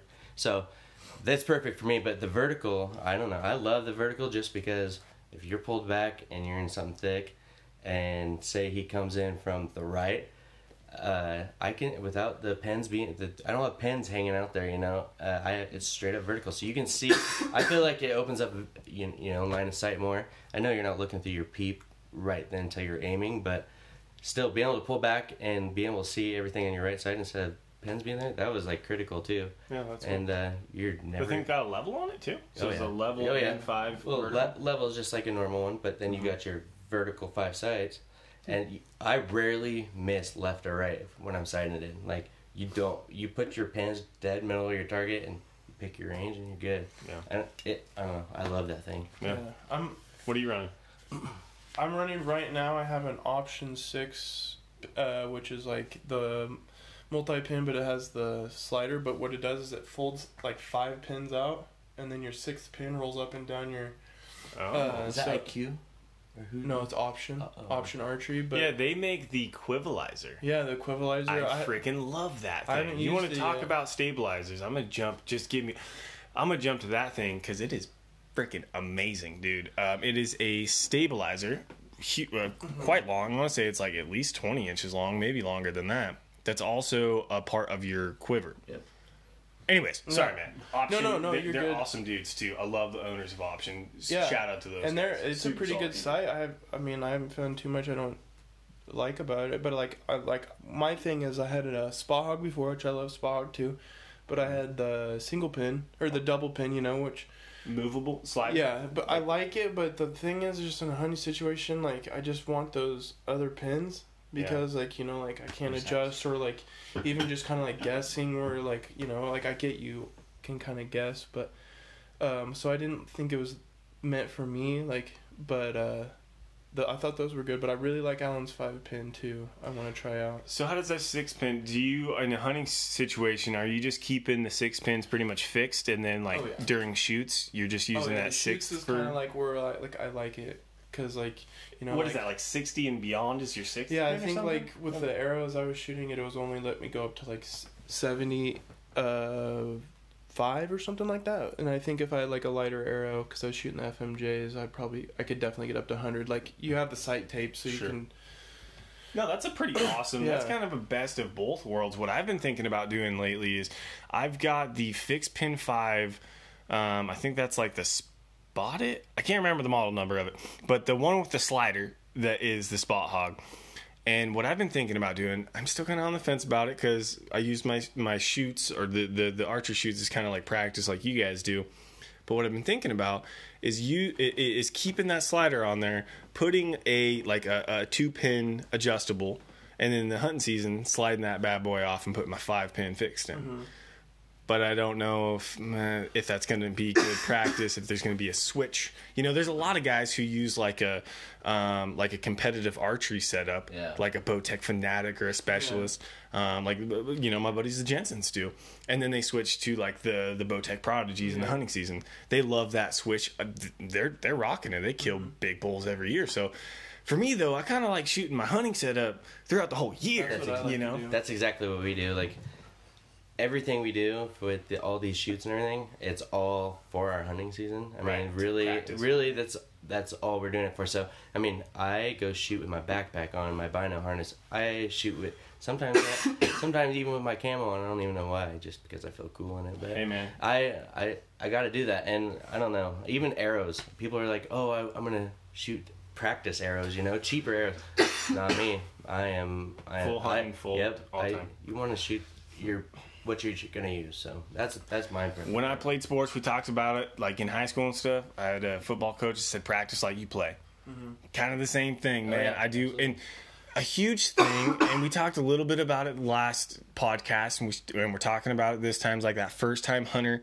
One thing I would recommend huge to the first-time archer, no, screw that. The first-time hunter is get your bino harness on, get your gloves on that you're going to use, get your puffy jacket on, put your backpack on, and realize how it is to get that bow at full draw, shoulder that shotgun, shoulder that rifle, because a lot of like puffy jackets are going to be so different, or the way that your glove rotates your bow in your hand is going to make you shoot way different than how you've been shooting all summer long, you know? Yeah, I was actually worried about my bino harness for the longest time. I was like, no, I don't know if I want to buy one of the Alaska Guide Creation ones because they're kind of a little bit bulky. Mm-hmm. So I was worried about that, and then I ended up getting the Vortex glass back, the smaller, slimmer one, and oh my gosh, first time it doesn't even come close. I could even went like bigger probably, right? But you know, just like that right there, I wanted to make sure I shot with it all the time, just to make sure that, you know, I'm never gonna have a problem. Totally. No, I mean, the last super shoot, I have a Peak Design like camera capture clip that goes on the shoulder harness of my bow. And I was shooting with a bunch of my buddies, and they were freaking out every time I'd get my bow to full draw because I didn't really notice it. I guess I wasn't checking. I'm really glad they were there, because when my bow is at full draw and I'm at shooting position, my string was like centimeters away from that camera. And if that would have like hit it, man, would that have gone wrong. So I had to completely switch up where I keep my camera. You know, it goes in the same thing of what we're talking about, just like practicing with the gear and stuff that you're going to use. Use the equipment you're going to use. And like one thing I hate is I'm always unprepared, but I hate being unprepared. Like every time there's something, I'll forget something. But like, so when you say like shoot how you're going to hunt, I'm the same way, man. Like I'll go out there some days, you know, I try to shoot every day, and like, let's shoot with our gloves on. I always have my bino harness on because of course you want to see where you're hitting at those longer distance. But like, throwing the backpack on is huge. Like all archery shoot or the super shoot, I wore my backpack the whole time. I didn't take it off because I just wanted that feeling. Because most likely, you know, you're not going to throw your backpack off unless you, especially in a run and gun style hunting like we do. So you get that. You gotta have that backpack on. Well, early August, I usually start playing a game with like my little hunting group that is basically we're full kit hunting gear, and I will stand like 15 yards behind them, and we'll start doing elk calls. They'll have to like pop out of trees, just kind of get real life scenario hunting practice. Like when we're shooting, you know, like we'll give ourselves time limits where it's like you'll stand behind a tree, the guy will elk call, you have 5 seconds to stand up, get to full draw, and make your shot. You know, it just makes it a little bit, it's really hard to practice that pressure. I don't know if you can replicate that type of pressure that you get during a bull coming in on you. But having your buddies call behind you or time limit or something, it's a good little practice to kind of make it a better real life scenario. Yeah, and one thing I've heard, and like I even do, and I agree, is like, you know, I mean, no one wants to work out, but get out, do, you know, go on like a little light jog, come back, shoot your bow, go on another, like, do laps, because when you got that, you know, you're breathing, that's kind of like, it's supposed to simulate the situation. Like, of course you're not, like, your adrenaline's pumping when you're, you know, that bull's coming in, but I've definitely noticed that. That's the big thing with that's the big thing with these, like, hoodoo shoot, you know, the Total Archery Challenge shoots, and like even our super shoot, it's all on mountains, you know. And so like we're hiking up to the targets, all that stuff. And we're not taking our time, like catching our breath or whatever, you know, and shoot. I don't know. Just those scenarios, just like that, it makes a perfect preparation for, you know, going into hunting season. So no, 100%, man. So those are the sites that we're running, Zach. I don't know. That's a hard one. It's all personal preference. Go play. Go try a bunch out. Honestly, like you're not gonna know what you like right away without like actually, you know, if you have buddies or if there's a local bow shop down there. I mean, literally hold it up like you're gonna shoot through it and just see if you're gonna like it. Sure. You know? Some like things that I would always look for in a hunting situation. For me personally, I really like 5 pins or more. I know they sell a lot of 3 pins, but to me, that's just not enough options. I really like 5 pins, more options. I know guys are running 13s. I get too confused, and I can't be in a situation where I'm looking at an elk and counting pins. I just can't do it. But in my mind, I have so much muscle memory that I know what each pin is without even thinking. 13 is just a little bit too much for me. Yeah, and also like the size of your fiber optic. Sure. Like honestly, I like smaller sizes because the smaller your sight is, like the smaller grouping you can hit. Like you're gonna be able to see more instead of a big old huge fiber optic on there. I mean, I've learned that over the years just shooting, and I've dropped down fiber optic sizes, and it's like helped groupings out tremendously. So yeah. No, and one weird thing that I kind of did a couple years ago is you can get custom peep sights that have your prescription in them. Like I wear contacts most of the time, kind of blind, and so you can get what's called a clarifier or a visualizer. And the difference between the two is it either is going to clear up your pins or clear up the target, depending on what you want to do. And my pins are always hazy. That's kind of how I learn, or my target is always hazy. I'm always looking at my pin. That's kind of how I learned to shoot like pistols and rifles. So I just kind of took that over with archery. So I just wanted to see, you know, super clear pin and have that hazy background. But those custom peep sights are pretty sweet and pretty cheap too. You know, I think I picked mine up for like $15. So the only problem I have with them is they get a little bit of dust in them, and then if you're at a perfect spot where if you're looking into the sun, you'll almost lose your target. But yeah, good company I would say too. Like especially if you're hunting dark timber, you know, like thicker stuff where it's gonna be a little bit darker in. Black gold sights are very good because they're really, really bright. Get a smaller fiber optic, but you can actually see, you know, shadows and all that stuff like that. That's a good sight to actually look into as well. So great sights. So stabilizers, I'm running a Bee Stinger stabilizer. I believe it's 18 inches long, so it's kind of longer for hunting. I haven't had a problem with it banging into brush and stuff like that. As a matter of fact, the way I carry my bow is kind of on my shoulders with my stabilizer off to my right. So I'm never really banging it on stuff. I like the longer stabilizers, getting at full draw. I don't have the longest brace height, so it's nice to have a little bit longer of a stabilizer. But I'm running an 18-inch Bee Stinger with all 3 plates on them because I liked a little bit front heavy. Yeah. What are you guys running? Same thing, Bee Stinger as well, but mine, I've bounced back between like the 8-inch and 10-inch. I'm more of just a little bit smaller. Honestly, like I've shot a lot without a stabilizer as well, and I don't see the biggest difference, but I can tell I put a little bit more weight on the end of that thing, and I see a little bit better groupings, but I mean, honestly, Bee Stinger has been the best so far that I've used, so yeah. I've tried a ton too. Yeah, dude, I've tried, I started out with a limb saver. You know, I think everybody liked that 6-inch, you know. It's great, but just, it's quiet. I think that's it. But what are you running, man? I did the Bee Stinger. I like those. I'm running. I want to call it the Extends, but I don't think it is. It's what Corey Jacobs runs, but it's like Oh, that little. yeah, it extends out for your longer distance, Uh-huh. which I've loved it. Honestly, it's been like the perfect weight. I've even, pulled it out to see because I guess for the longer shots, like at Archie shoots, that's kind of like what I was thinking or whatever. And I've actually it's been one of my favorite stabilizers. No, I would love to try one of those things. I kind of agree with you, Alan. I don't think you'll see a huge difference of stabilizer up front. I think the big difference you'll notice if you use like a back bar, which in hunting setup, I don't know if it's really going to work that great. But if you look at competitive archers, they've got stabilizers hanging off of every freaking part of their bow. There's a different style you want to run if you're going to just be hunting. If that's your main goal in the end of the day is to do this for hunting.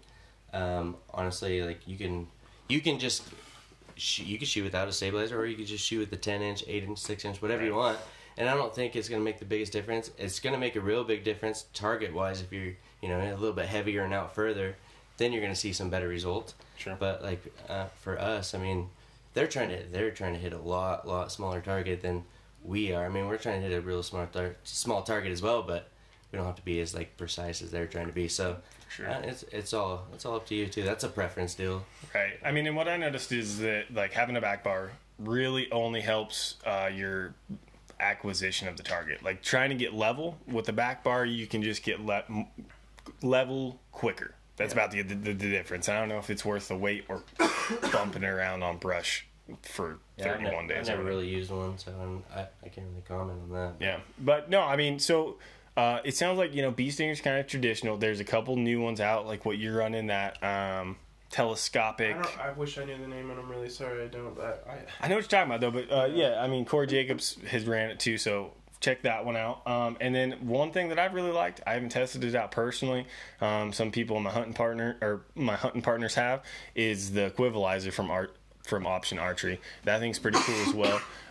Like I was saying earlier, it's a stabilizer that you can put your arrows onto, like quiver. I think Adam Greentree has been running it for a while. I think Cam Haynes ran it for a little bit as well. I know Joe Rogan does too now. Yeah. So I mean, I'll probably be testing it.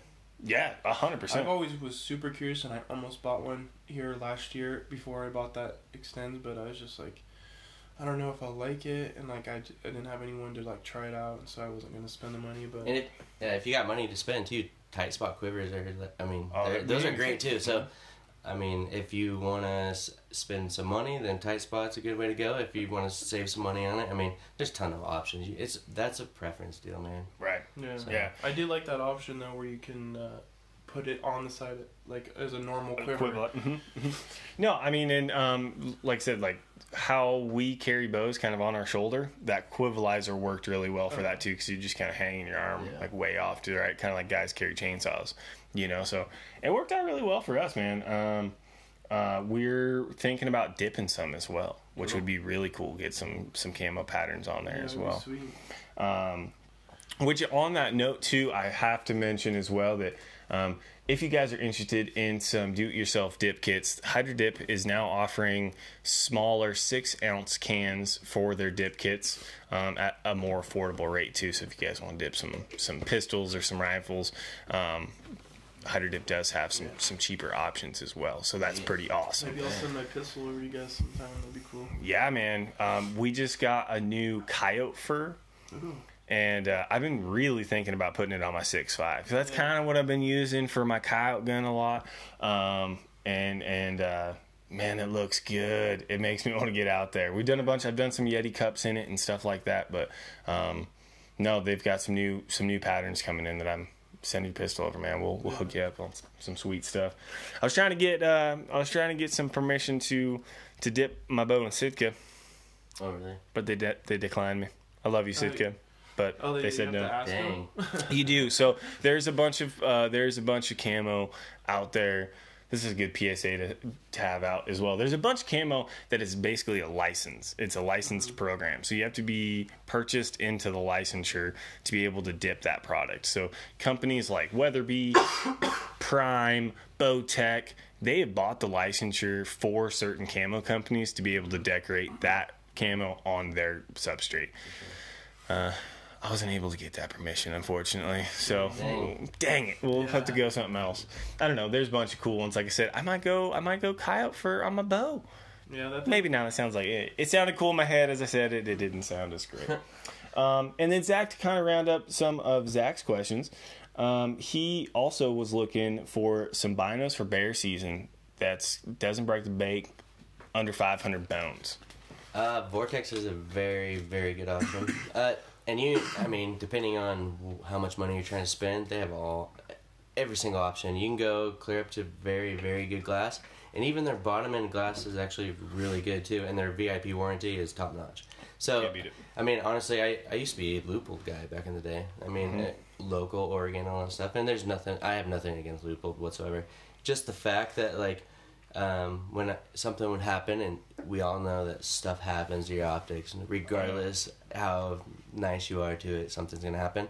I had a gun actually fall off of an old gun rack that I had hit the ground. Didn't even get to use this scope in the field yet, and broke it, and it bent it almost in half, the tube in half. It hit a concrete floor. Sent it into Vortex, and within a week and a half, I had a brand new one sitting right there on my front porch already. And I when I was at Leupold, I wouldn't get back for over a month. So especially when you're in a hurry and something happens right before season, having that back, and it's critical sometimes. And if it was me with if you want a middle priced Vortex optic, you can go up to Diamondback or the Viper even, and you're sitting right in the middle, of their price range. Yep. I am actually running a 15 by 50 Viper HD, and I love it. And we live in a place where a lot of sagebrush, and you got timber, so it's a lot. It's long rolling hills. I love the option of having 15 power, Sure. and that 50 millimeter at the end. Your objective is, you can see everything. So Right. that for me, that's what I like to run, and it doesn't break the bank. You're right in the middle of their price range. So I don't know. That's my opinion. What do you got, man? What do you think? Are you running Vortex too? Yeah, I run the Vortex. I definitely love Vortex too. I had a buddy, and it's weird to even say this.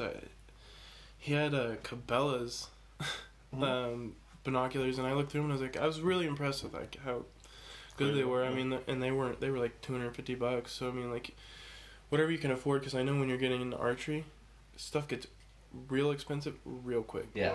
Yeah. And so if you'd almost be better to maybe pay a little bit more for a little bit better optics, and maybe a little less on A quiver, a stabilizer. Yeah, Honestly. Yeah, or arrows or whatever you want to do for a minute, but And then, once again, it also depends on where you're hunting. Because if you're hunting thick timber and stuff like that, you're not gonna really need optics, 8x42 Yeah. Bushnell waterproofs at Well, $100 If that, but it all is where you're at, yeah, if you're hunting Oregon coast, Rosies and stuff, you're probably not doing a whole lot of You're glass. probably not even packing a bino harness. right. So. Right. No, I agree with you guys. I guess I would kind of side with, I'm a Vortex guy as well. I would go, what I did is, went a little bit cheaper with the optics. I got the 10x42 Diamondbacks and spent a little bit of money on a tripod. Because I really like the 10x42s. Honestly, I think I might have went with the 15x50s if I were to do it again with the tripod. Yeah. Because you almost don't even need a spotter. Now, Absolutely. a spotter is awesome to have, especially for bear season. But, dude, I go. can't say enough how good tripods will make your glassing game, even with 8x42s. Now, I think 10x42s are the most recommendable beginner hunting binocular. Yeah. But if you're going to do a bunch of glass and don't have enough money for a spotter, 15x50 Viper HDs with a good tripod, panhead, oh yeah, you can't get better than that. Yeah, I literally just started using that setup 2 years ago, and with the tripod and everything, just get a lightweight tripod. I am amazed, when I set down that tripod and started glassing through it, how much I've missed in the past, you stabilize that bino of yours, or even a spotter, just throwing on the spot scope, you miss so much just throwing them up from your bino harness. I will tell you, it makes 100% total difference. Totally, man. I mean, and the same thing too. Like I went out and bought a Slick tripod to begin with. I heard they're great for like digiscoping and stuff like that. It's kind of a chore to get them to fit to the Vortex Bino adapter. So I was like, screw this. I'm just gonna buy a Vortex. I bought the Summit SSP tripod. $130, super cheap. I ended up used it a bunch for filming two duck seasons ago. Slippery as all get out, trying to film and use that thing as a walking stick. Bent two legs, like put all my weight on it, bent two legs, but still in the middle of duck season, still had stuff to do. I had the same story. Sent it out like a week later, they just sent me a brand new one. So you can find, I did a little bit of research, you can find some like Trigicons, you can find some like Redfields, some Nikon. I mean, you can find a bunch of notable brands for under $500. Yeah. One thing that separates them to me is the warranty. That VIP warranty that Vortex, it's giant, man. I think that separates them from anybody else, to me personally. Yeah, guys will say, well, if the optic's good, you don't need a warranty. Well, I totally disagree, because no matter what, stuff happens. Like, whether it's a scope, whether it's binos, it's going to maybe get kicked off a rock. Next thing you know, scratches the glass on there, something's going to happen. Well, the warranty is huge. Giant, man. Yeah. I mean, it's easy. Like, I've seen, Vortex with that warranty was huge for me too. But just like, if I don't know if you guys ever gone to on their page, I think they used to do, like, you'd send a picture and like kind of what happened to your Vortex, and like I've seen like just house fires, and then like all you have is like two pieces of glass and like a bunch of burnt plastic, and they almost like love seeing that stuff. Like you send it into, and they're just like, yeah, here you go, here's another free one. No questions asked whatsoever. Customer service is top notch, and I've been with Vortex for a long time, and like I love them. You know what? Like that's one company. Like I used to work in retail, so I used to have to call like a lot of companies' warranty services or customer service and all that. They don't even blink an eye. They're like, yeah, we will help you, Right. So that's awesome. That's huge. Yeah. No, I mean, it kind of makes it pretty simple, man. I mean, I think we're all Vortex people here. Yeah. Makes it really easy. Yeah. As far as tripod goes, I love my Vortex SSP, Summit SSP. Slicks was great. They're a little heavy, and then they're ridiculously expensive. If you get into digiscoping, it may be worth it. But I would maybe even look into some of the Outdoorsman panheads. They're a little bit lighter, and a super awesome hunting brand where Slicks kind of more, they're pro hunting for sure, but they're more photography, whereas Outdoorsman is straight up hunting, which I like. I like supporting those true hunting brands. You know what I mean? For sure. Well, yeah, it all goes back into it. You know what I mean? 100%. And then we also had some the question of the week. It's not really a question, but we kind of wanted to see what you guys wanted us to talk about. Of course, we're an hour and a half deep into this, but one gal wanted us to talk about women in the hunting industry. And I think, to me, we talked a little bit about getting people involved and how important it is to get ladies and kids and really anybody we can. And I don't care who you are. Let's get you out there in the sticks doing something. But women in the hunting industry, to me, is huge. Like I said before, it's the largest growing percentage of people who are joining the hunting industry.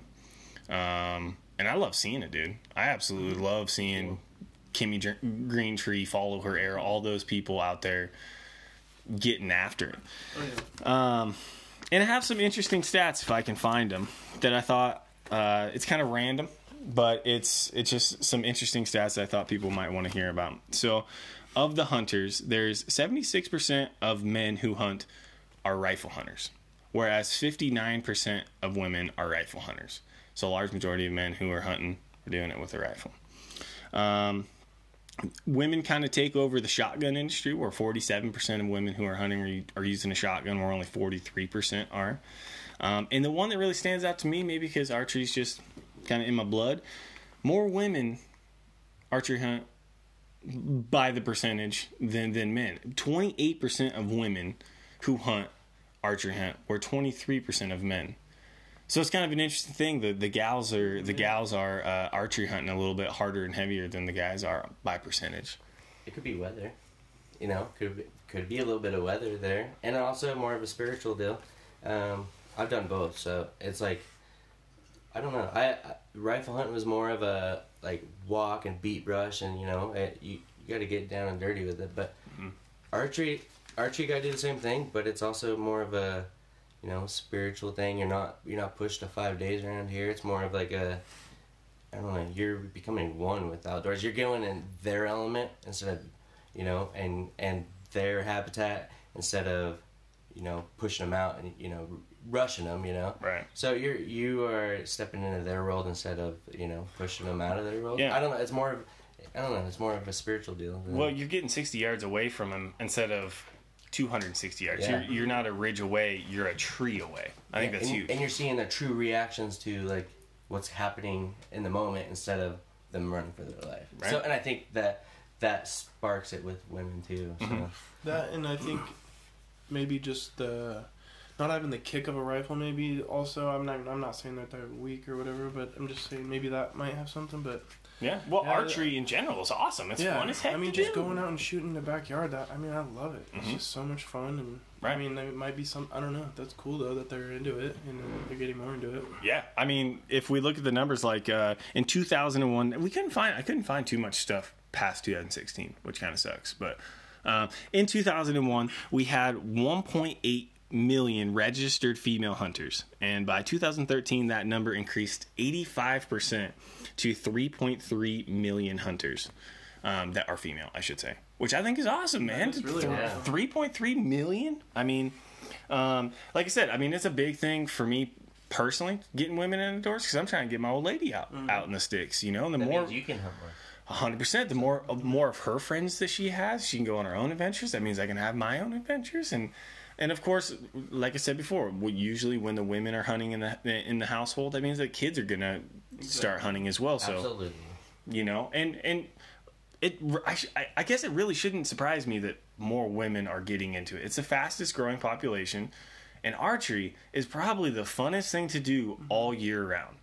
It can be a little bit monotonous looking at maps or working out or whatever, but man, I never had a bad day shooting my bow. No. It's that's a challenge. Yeah, I don't know. I think you're exactly right though. With women joining into the hunting industry, and showing that they can do it too, and that I'm sure a lot of women were at home thinking like, "What is my man doing up there in the mountains?" Well, now we get to take them out there and show them what's really going on. Now they understand it a lot better, and next thing you know, they want to teach the kids that you can go out and get your own. You don't have to eat this processed food. It's just better all around, and Right. I think the women thing is just cool. Yeah, I mean, and it makes sense because, like we talked about, in the hunting community, the hunting population, we've pushed hard and heavy for like organic, free-ranging meat.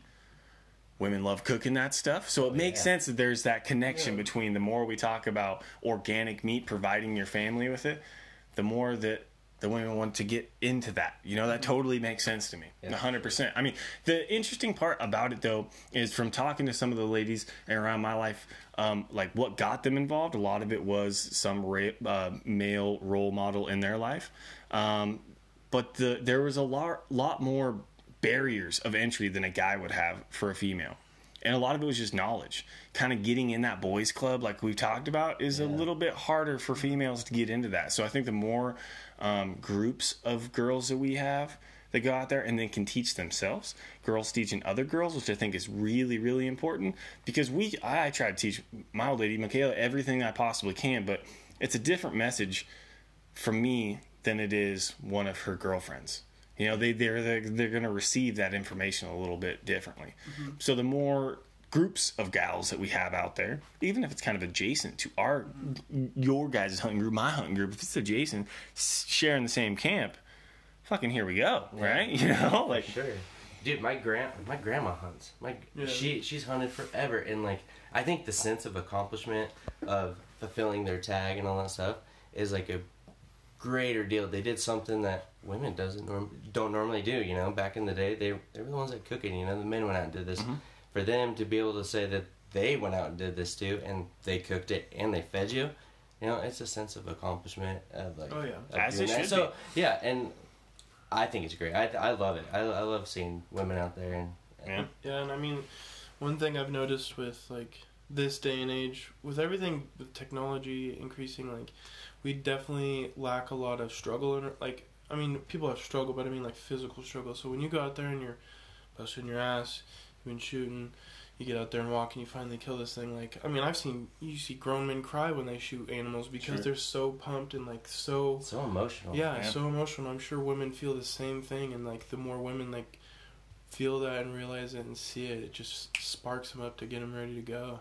100%, man. Yeah. And it's really like in this conversation, I mean, my opinion about women in the hunting industry is the same as it is with every person in the hunting industry. I don't care who you are. Let's get you involved. Yeah. Let's get you out there. I mean, because I don't care if you're black, white, brown, male, female, whatever. Like, you're gonna love this stuff. You just gotta come out and experience what we're experiencing. It's that easy. Yeah. You know. When Nellie killed her muzzleloader cow, like when she shot it, it was a quick harvest too. I mean, the cat she ran Expired 50 quickly. yards, yeah, and expired quickly. And like she was from then, like the minute she shot, she was just worried. She didn't want the animal to suffer, and like she started crying because she was scared that it was suffering, and it died quickly. And I think that right there, just the emotional connection to what she's doing, like I don't know, even opens my eyes even more. Like I got emotional about it, thinking like, you know what, everyone needs to be like that right there. Like Totally. If you don't have that feeling, if you're just a savage, you shouldn't, and that, I think women are the greatest role model towards like the emotional connection to what you're doing. And I don't know, that right there, it made me a better person just to watch her, how much she cared about it. So. I totally agree with you, man. We need to embrace that type of feeling. It's so easy to down a big bull and like get just caught up in the social media, being the top dog, right, versus those gals get emotional, and it's what it should be. If you don't have that feeling, we should probably have a conversation, because I still to this day, every time I've ever killed any animal with my bow, with a rifle, anything, I still have some sort of like moment. I go through roller coasters of like, I'm so excited that I'm like, man, it's like it's this transition. Yeah, So that's like one thing with our group too. Like with the rest of our group, we're all like very emotionally attached to what we're doing. So like most of us like just show every emotion on our skin.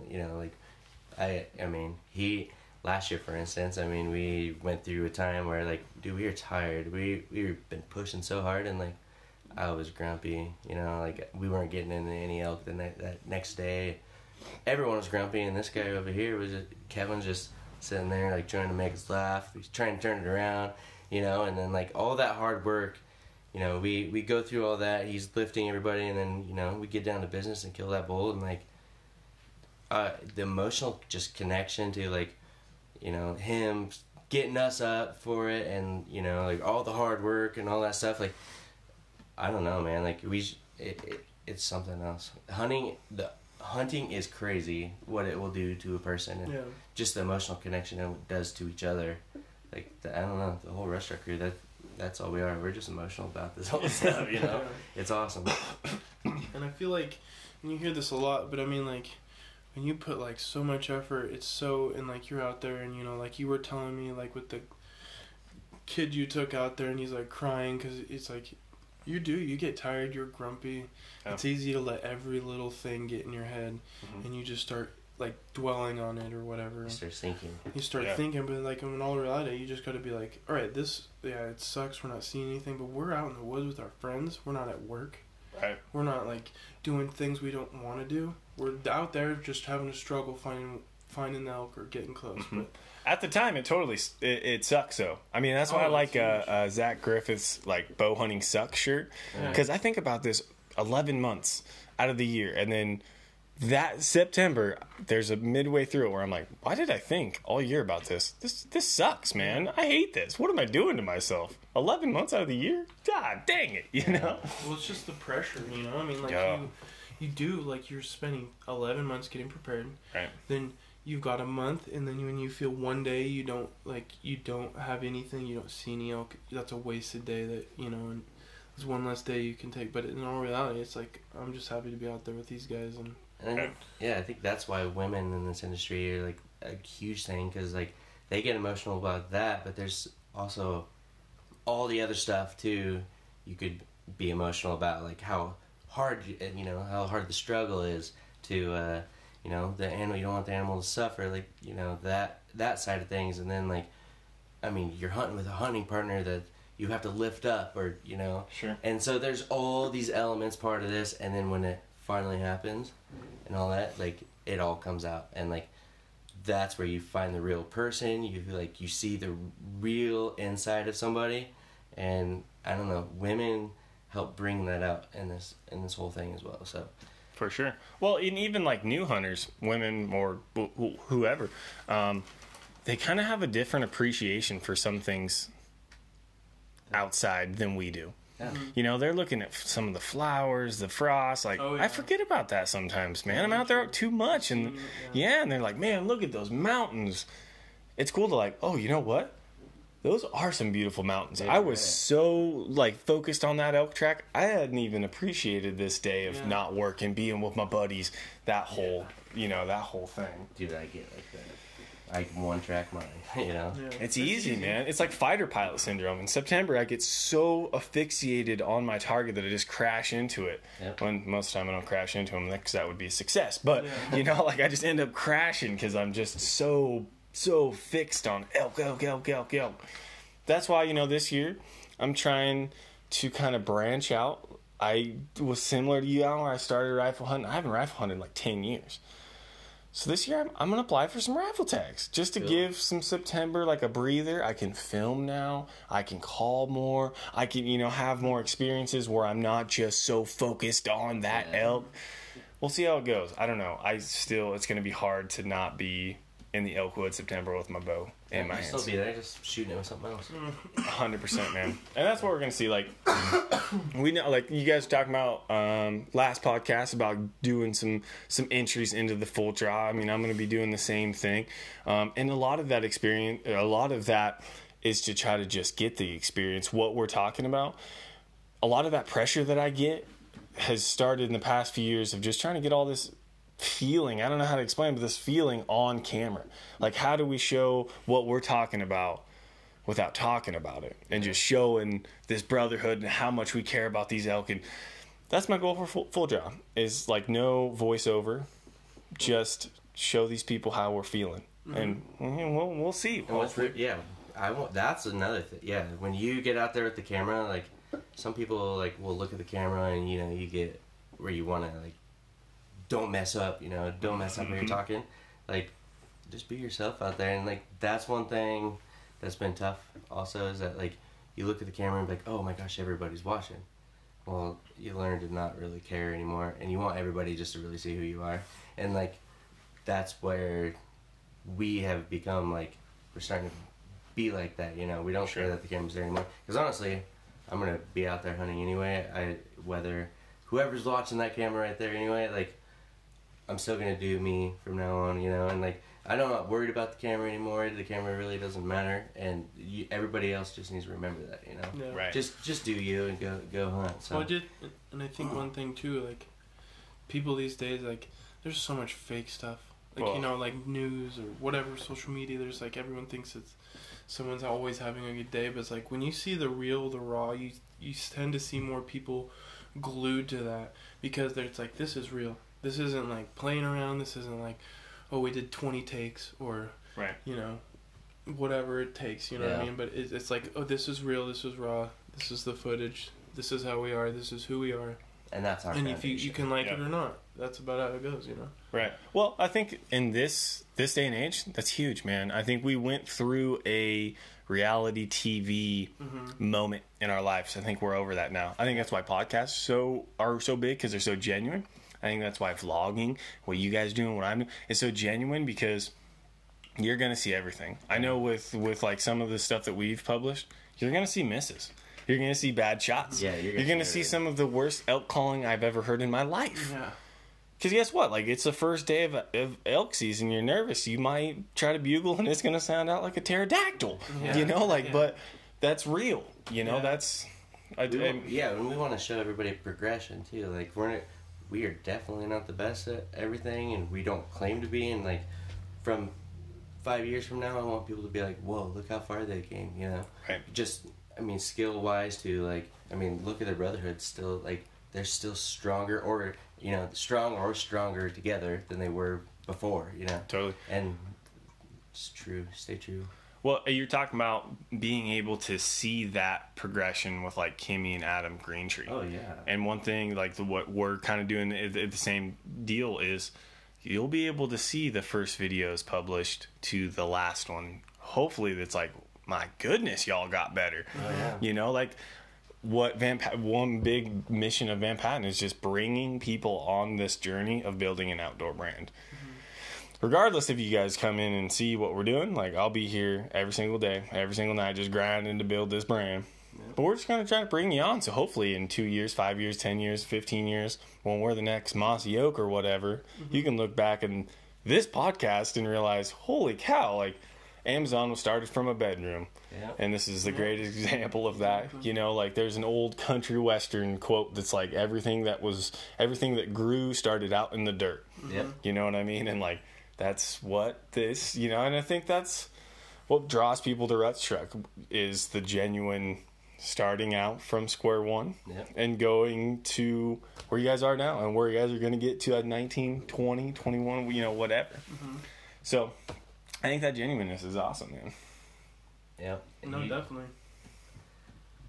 Yeah, I don't know. I think, I don't know. I would turn on YouTube and I start watching shows and, like, you see the ones that are trying really hard to, you know, to be that guy up there that is, you know, doesn't mess up. Mr. You know? Perfect. Yeah. Mm-hmm. We don't care about that. We want people to like us for, like, who we are. Yeah. Because I don't want to be fake 99% of the time, you know, in front of public. Right. I'm not going to be that guy that I'm not. So, Right.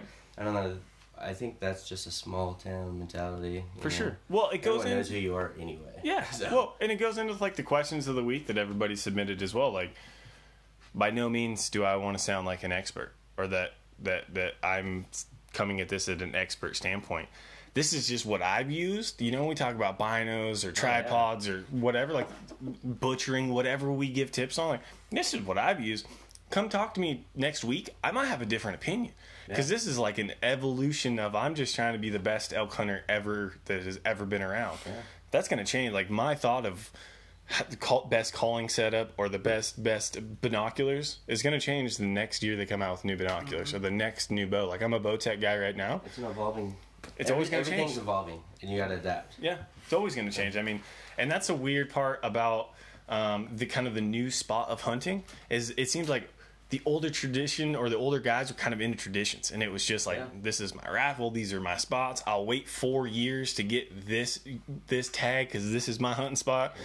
I started archery hunting because I couldn't wait 2, 3, 4 years to get a rifle tag. Like, I want to hunt every single year. Yep. And that seems to be kind of a new trend in this community is like guys going to archery hunting to be able to hunt every single year, guys going out of state to be able to hunt. Like, we just want opportunities. Yeah. You know what I mean? So, on the topic of opportunities, we talked a little bit about your guys' bear hunt, but let's talk a little bit more about some bear seasons because I don't know about you guys, but I'm jacked up. We're like a couple weeks away. Yeah. April 15th is the beginning of most of the Oregon bear hunt. There's a new unit that started April 1st. Ukiah Starkey unit is the new one that started April 1st. Good luck to you boys. Good luck. But we talked a little bit about some bear tactics. I kind of want to get into some more stuff. Have you guys set trail cams? Have we seen any bears just yet? It's the we are recording this on March 23rd. A little bit of snow, but not, I mean, up high. But we don't have snow in town, really. Yeah, we haven't set any trail cams or nothing, but we've been shed hunting like crazy, so we've been out. Have you seen any bears? Bear tracks? One, I've seen one bear, and actually I seen that bear on February 21st. Early! And that, it was down low country too. I was actually shed hunting, and I mean, I was early shed hunting too. Mm-hmm. And yeah, I actually have my dogs with me, and a little cinnamon bear looks small as can be, you know, like literally looked like it just came out. But I've seen actually bears in the past around that time before. I've seen them all the way right at the end of February as well. So Yeah. Our winters around here though, like a lot of those bears will only hibernate for like 3 months around here normally, which seems isn't like like true hibernation. Yeah. Really. I mean, they're not. you know, I've seen bears clear to the very end of November, and then to the beginning of December before, and Sure. you know, they're trying to get as much food as they can before the snow really drops. So Right. Every year's variant. yeah, we've been out just shed hunting and stuff like that, and I haven't seen much sign other than that day, but yeah, and we've seen some scat and stuff, but no trail cams or nothing. Usually, what we do anyway is too big of country anyway to pattern them. So really, we get out and start glassing the big country, and Sure. that's really that's our tactic. I mean, it's Right. big enough country you can move ridge to ridge to ridge, and you're still, you know, you're not going to see everything in that unit. Steep and deep. Yeah. I love parts of that unit. No, we have the same tag you guys do. I set up some trail cameras, I guess this week, went out and checked them. We've got some small little guys really low. Nothing that I would really like to chase, but it's cool to see them. You know, it's always exciting when you check trail cameras and see.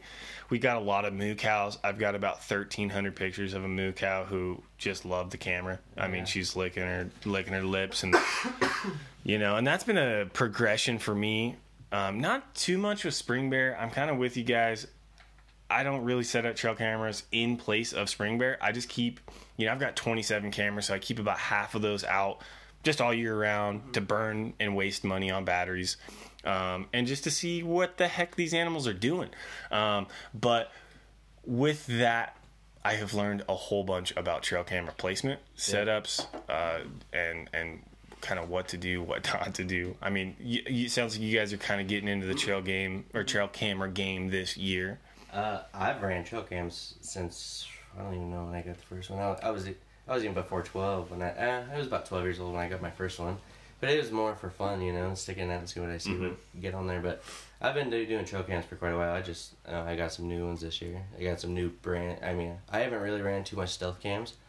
I've always back in the day I went the truth cam, you know, with Primos and all that stuff, and yeah, I moved over to the stealth cams, and I'm excited to use them. Dude, I've been running. Last year, I got hooked up like 4 or 5 of the. I got 2 of the 4K, and then 2 of the cheaper ones. I can't remember the model number of them. I love them, man. They're so easy to set up. Awesome picture quality. Light as all get out. I mean, you're just packing batteries basically. Battery life has been pretty decent. They're not the best. I actually have a Browning trail camera. I forget the model number of it. The higher class Browning one. It's probably the best battery life that I could find so far. For sure. I mean, on like rechargeable battery, AA batteries, I'm getting almost 3 weeks out of them, which is pretty good for rechargeables. You know, I always run on burst photo. I don't really get too many video. But it just burns too much battery for me. No, for sure. I have a hard time staying patient. I'm not a patient person, so like I'll go set a camera and like it'll be like a week and I'll be like, oh, should I go check it? Dude, that's how kind of person I am. So. I'd kill you. I've got 2 trail cameras set up from last year that I still haven't checked yet. Oh, man. But I'm itching, man. I'm like, I know there's too much snow to go up there right now, but like I'm itching. I want to see. I mean, we saw cougars when we set those things up, so I'm almost positive I want to see some cougars on camera. I don't have any cougar picture camera, so I'm super jacked about that. We've had a few cougar pics. We actually shot a bull on the last day of archery one year.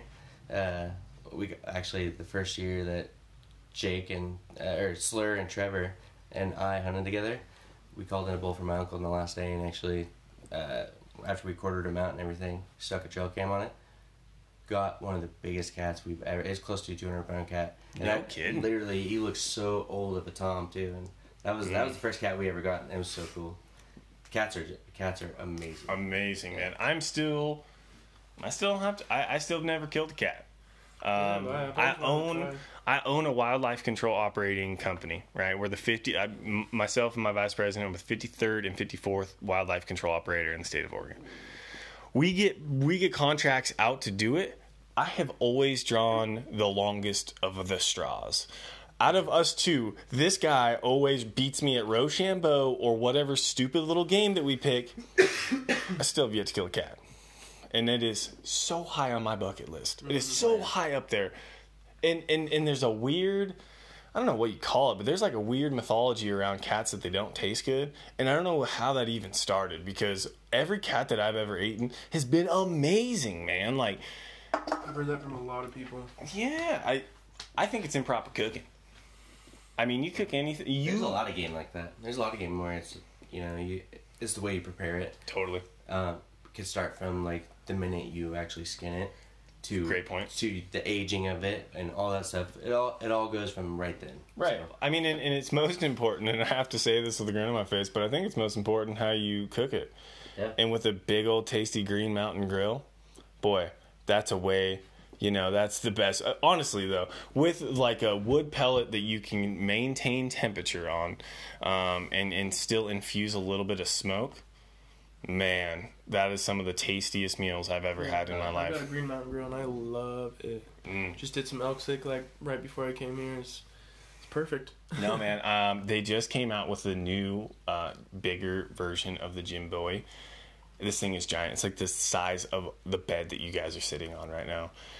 And I got a pretty big backyard that has a pretty big gap in it. And I'm thinking about maybe fitting one of them new Jim Bowies in that bad boy. My father-in-law, he actually has one of those, and we've had some tri-tip off that thing. Unbelievable. Amazing, right? Plumps has got one. I don't think it's Green Mountain Grill. It's like a knockoff version of it. But we did a Papa Murphy's Pizza in that bad boy. Holy cow, man. Yeah. We're talking about business there. And you can also smoke cheese in it. Yeah. Smoking cheese, I mean, that is... So, no, I mean, I've heard that same thing with, like, with antelope as well. Antelope doesn't taste very good, but... I've had mixed. I've had antelope that wasn't prepared right, and I didn't like it at all. And then I've had antelope that was amazing. So, I know that's all preparation. Yeah. Sorry. I mean, I think with, like, antelope, usually you're killing them in August. It's going to be really hot, and so getting them into something cool is going to be super, super, super important. I think that's where most guys fail with antelope, specifically. Just what I was going to say. Yeah. No, I mean, I've been rocking some Yeti coolers. I think I'm sitting on a Yeti cooler right now. And those work awesome to keep game, whatever you can do. Like, when we talk elk, you guys said you can take some out full-bodied. I haven't had that opportunity too much. So one big thing I do for like meat care is I get it off the bone as fast as I possibly can. We're gonna get the guts out, of course, because that's gonna lead to the quickest amount of spoiling. But then that bone will retain so much heat as well to be able to debone it, specifically like right next to the like the groin or whatever, that the pelvis area, that hip, that ball socket or whatever holds so much heat. Getting them off the bone, keeping them in a geothermal location, a cold location throughout the day where it's shady all day, it's not going to get warm after 1 or 2 o'clock. I mean, I think that's like sure. Giant. Yeah, I like to keep the bone in, for elk at least. I like to keep a bone in because I like to age my meat. So like a lot of times, I mean, especially archery season gets so hot that, I mean, you try to get them in a cool area as fast as you can. And if you're away from town or whatever, you're going to have to get them in the coolers and whatnot. So with elk, I like to age it. So what I like to do is if you're anywhere close to town, keep the bone in for me. It keeps the form of your cuts. If you're close and you can do it, definitely better. And of course, if you're far out, you're gonna have to put it in coolers and whatnot and get it cooled down. But for me, first option is trying to keep the bone in, just so I can save your lines of your cuts, and it's so much easier for that. And just hanging it too and aging it is so much better doing it that way. But yeah, that's, and I do the gutless method anyway. When we quarter out and I'll do all that stuff. Keeping your meat clean is like the number one thing. Like we will skin it and lay the hide down, and everything that we do, we put it back onto the hide. We don't set it on the ground, or if you have you don't ever want to put it in a black plastic sack, but you could lay it on it if you needed to. Keep it off the ground. So that is number one for us when we're yeah.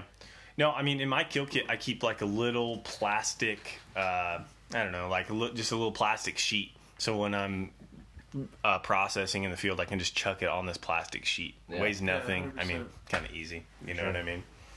For sure. What are you guys running special game bags, or are you guys just running like the Alaskan style? I've tried so many different ones. I got these microfiber ones at it's antibacterial ones. I got it from ATA 2 years ago, and we used those, and those are awesome. And I just rewashed them and used those again. But it's just Alaskan game bags. Yeah.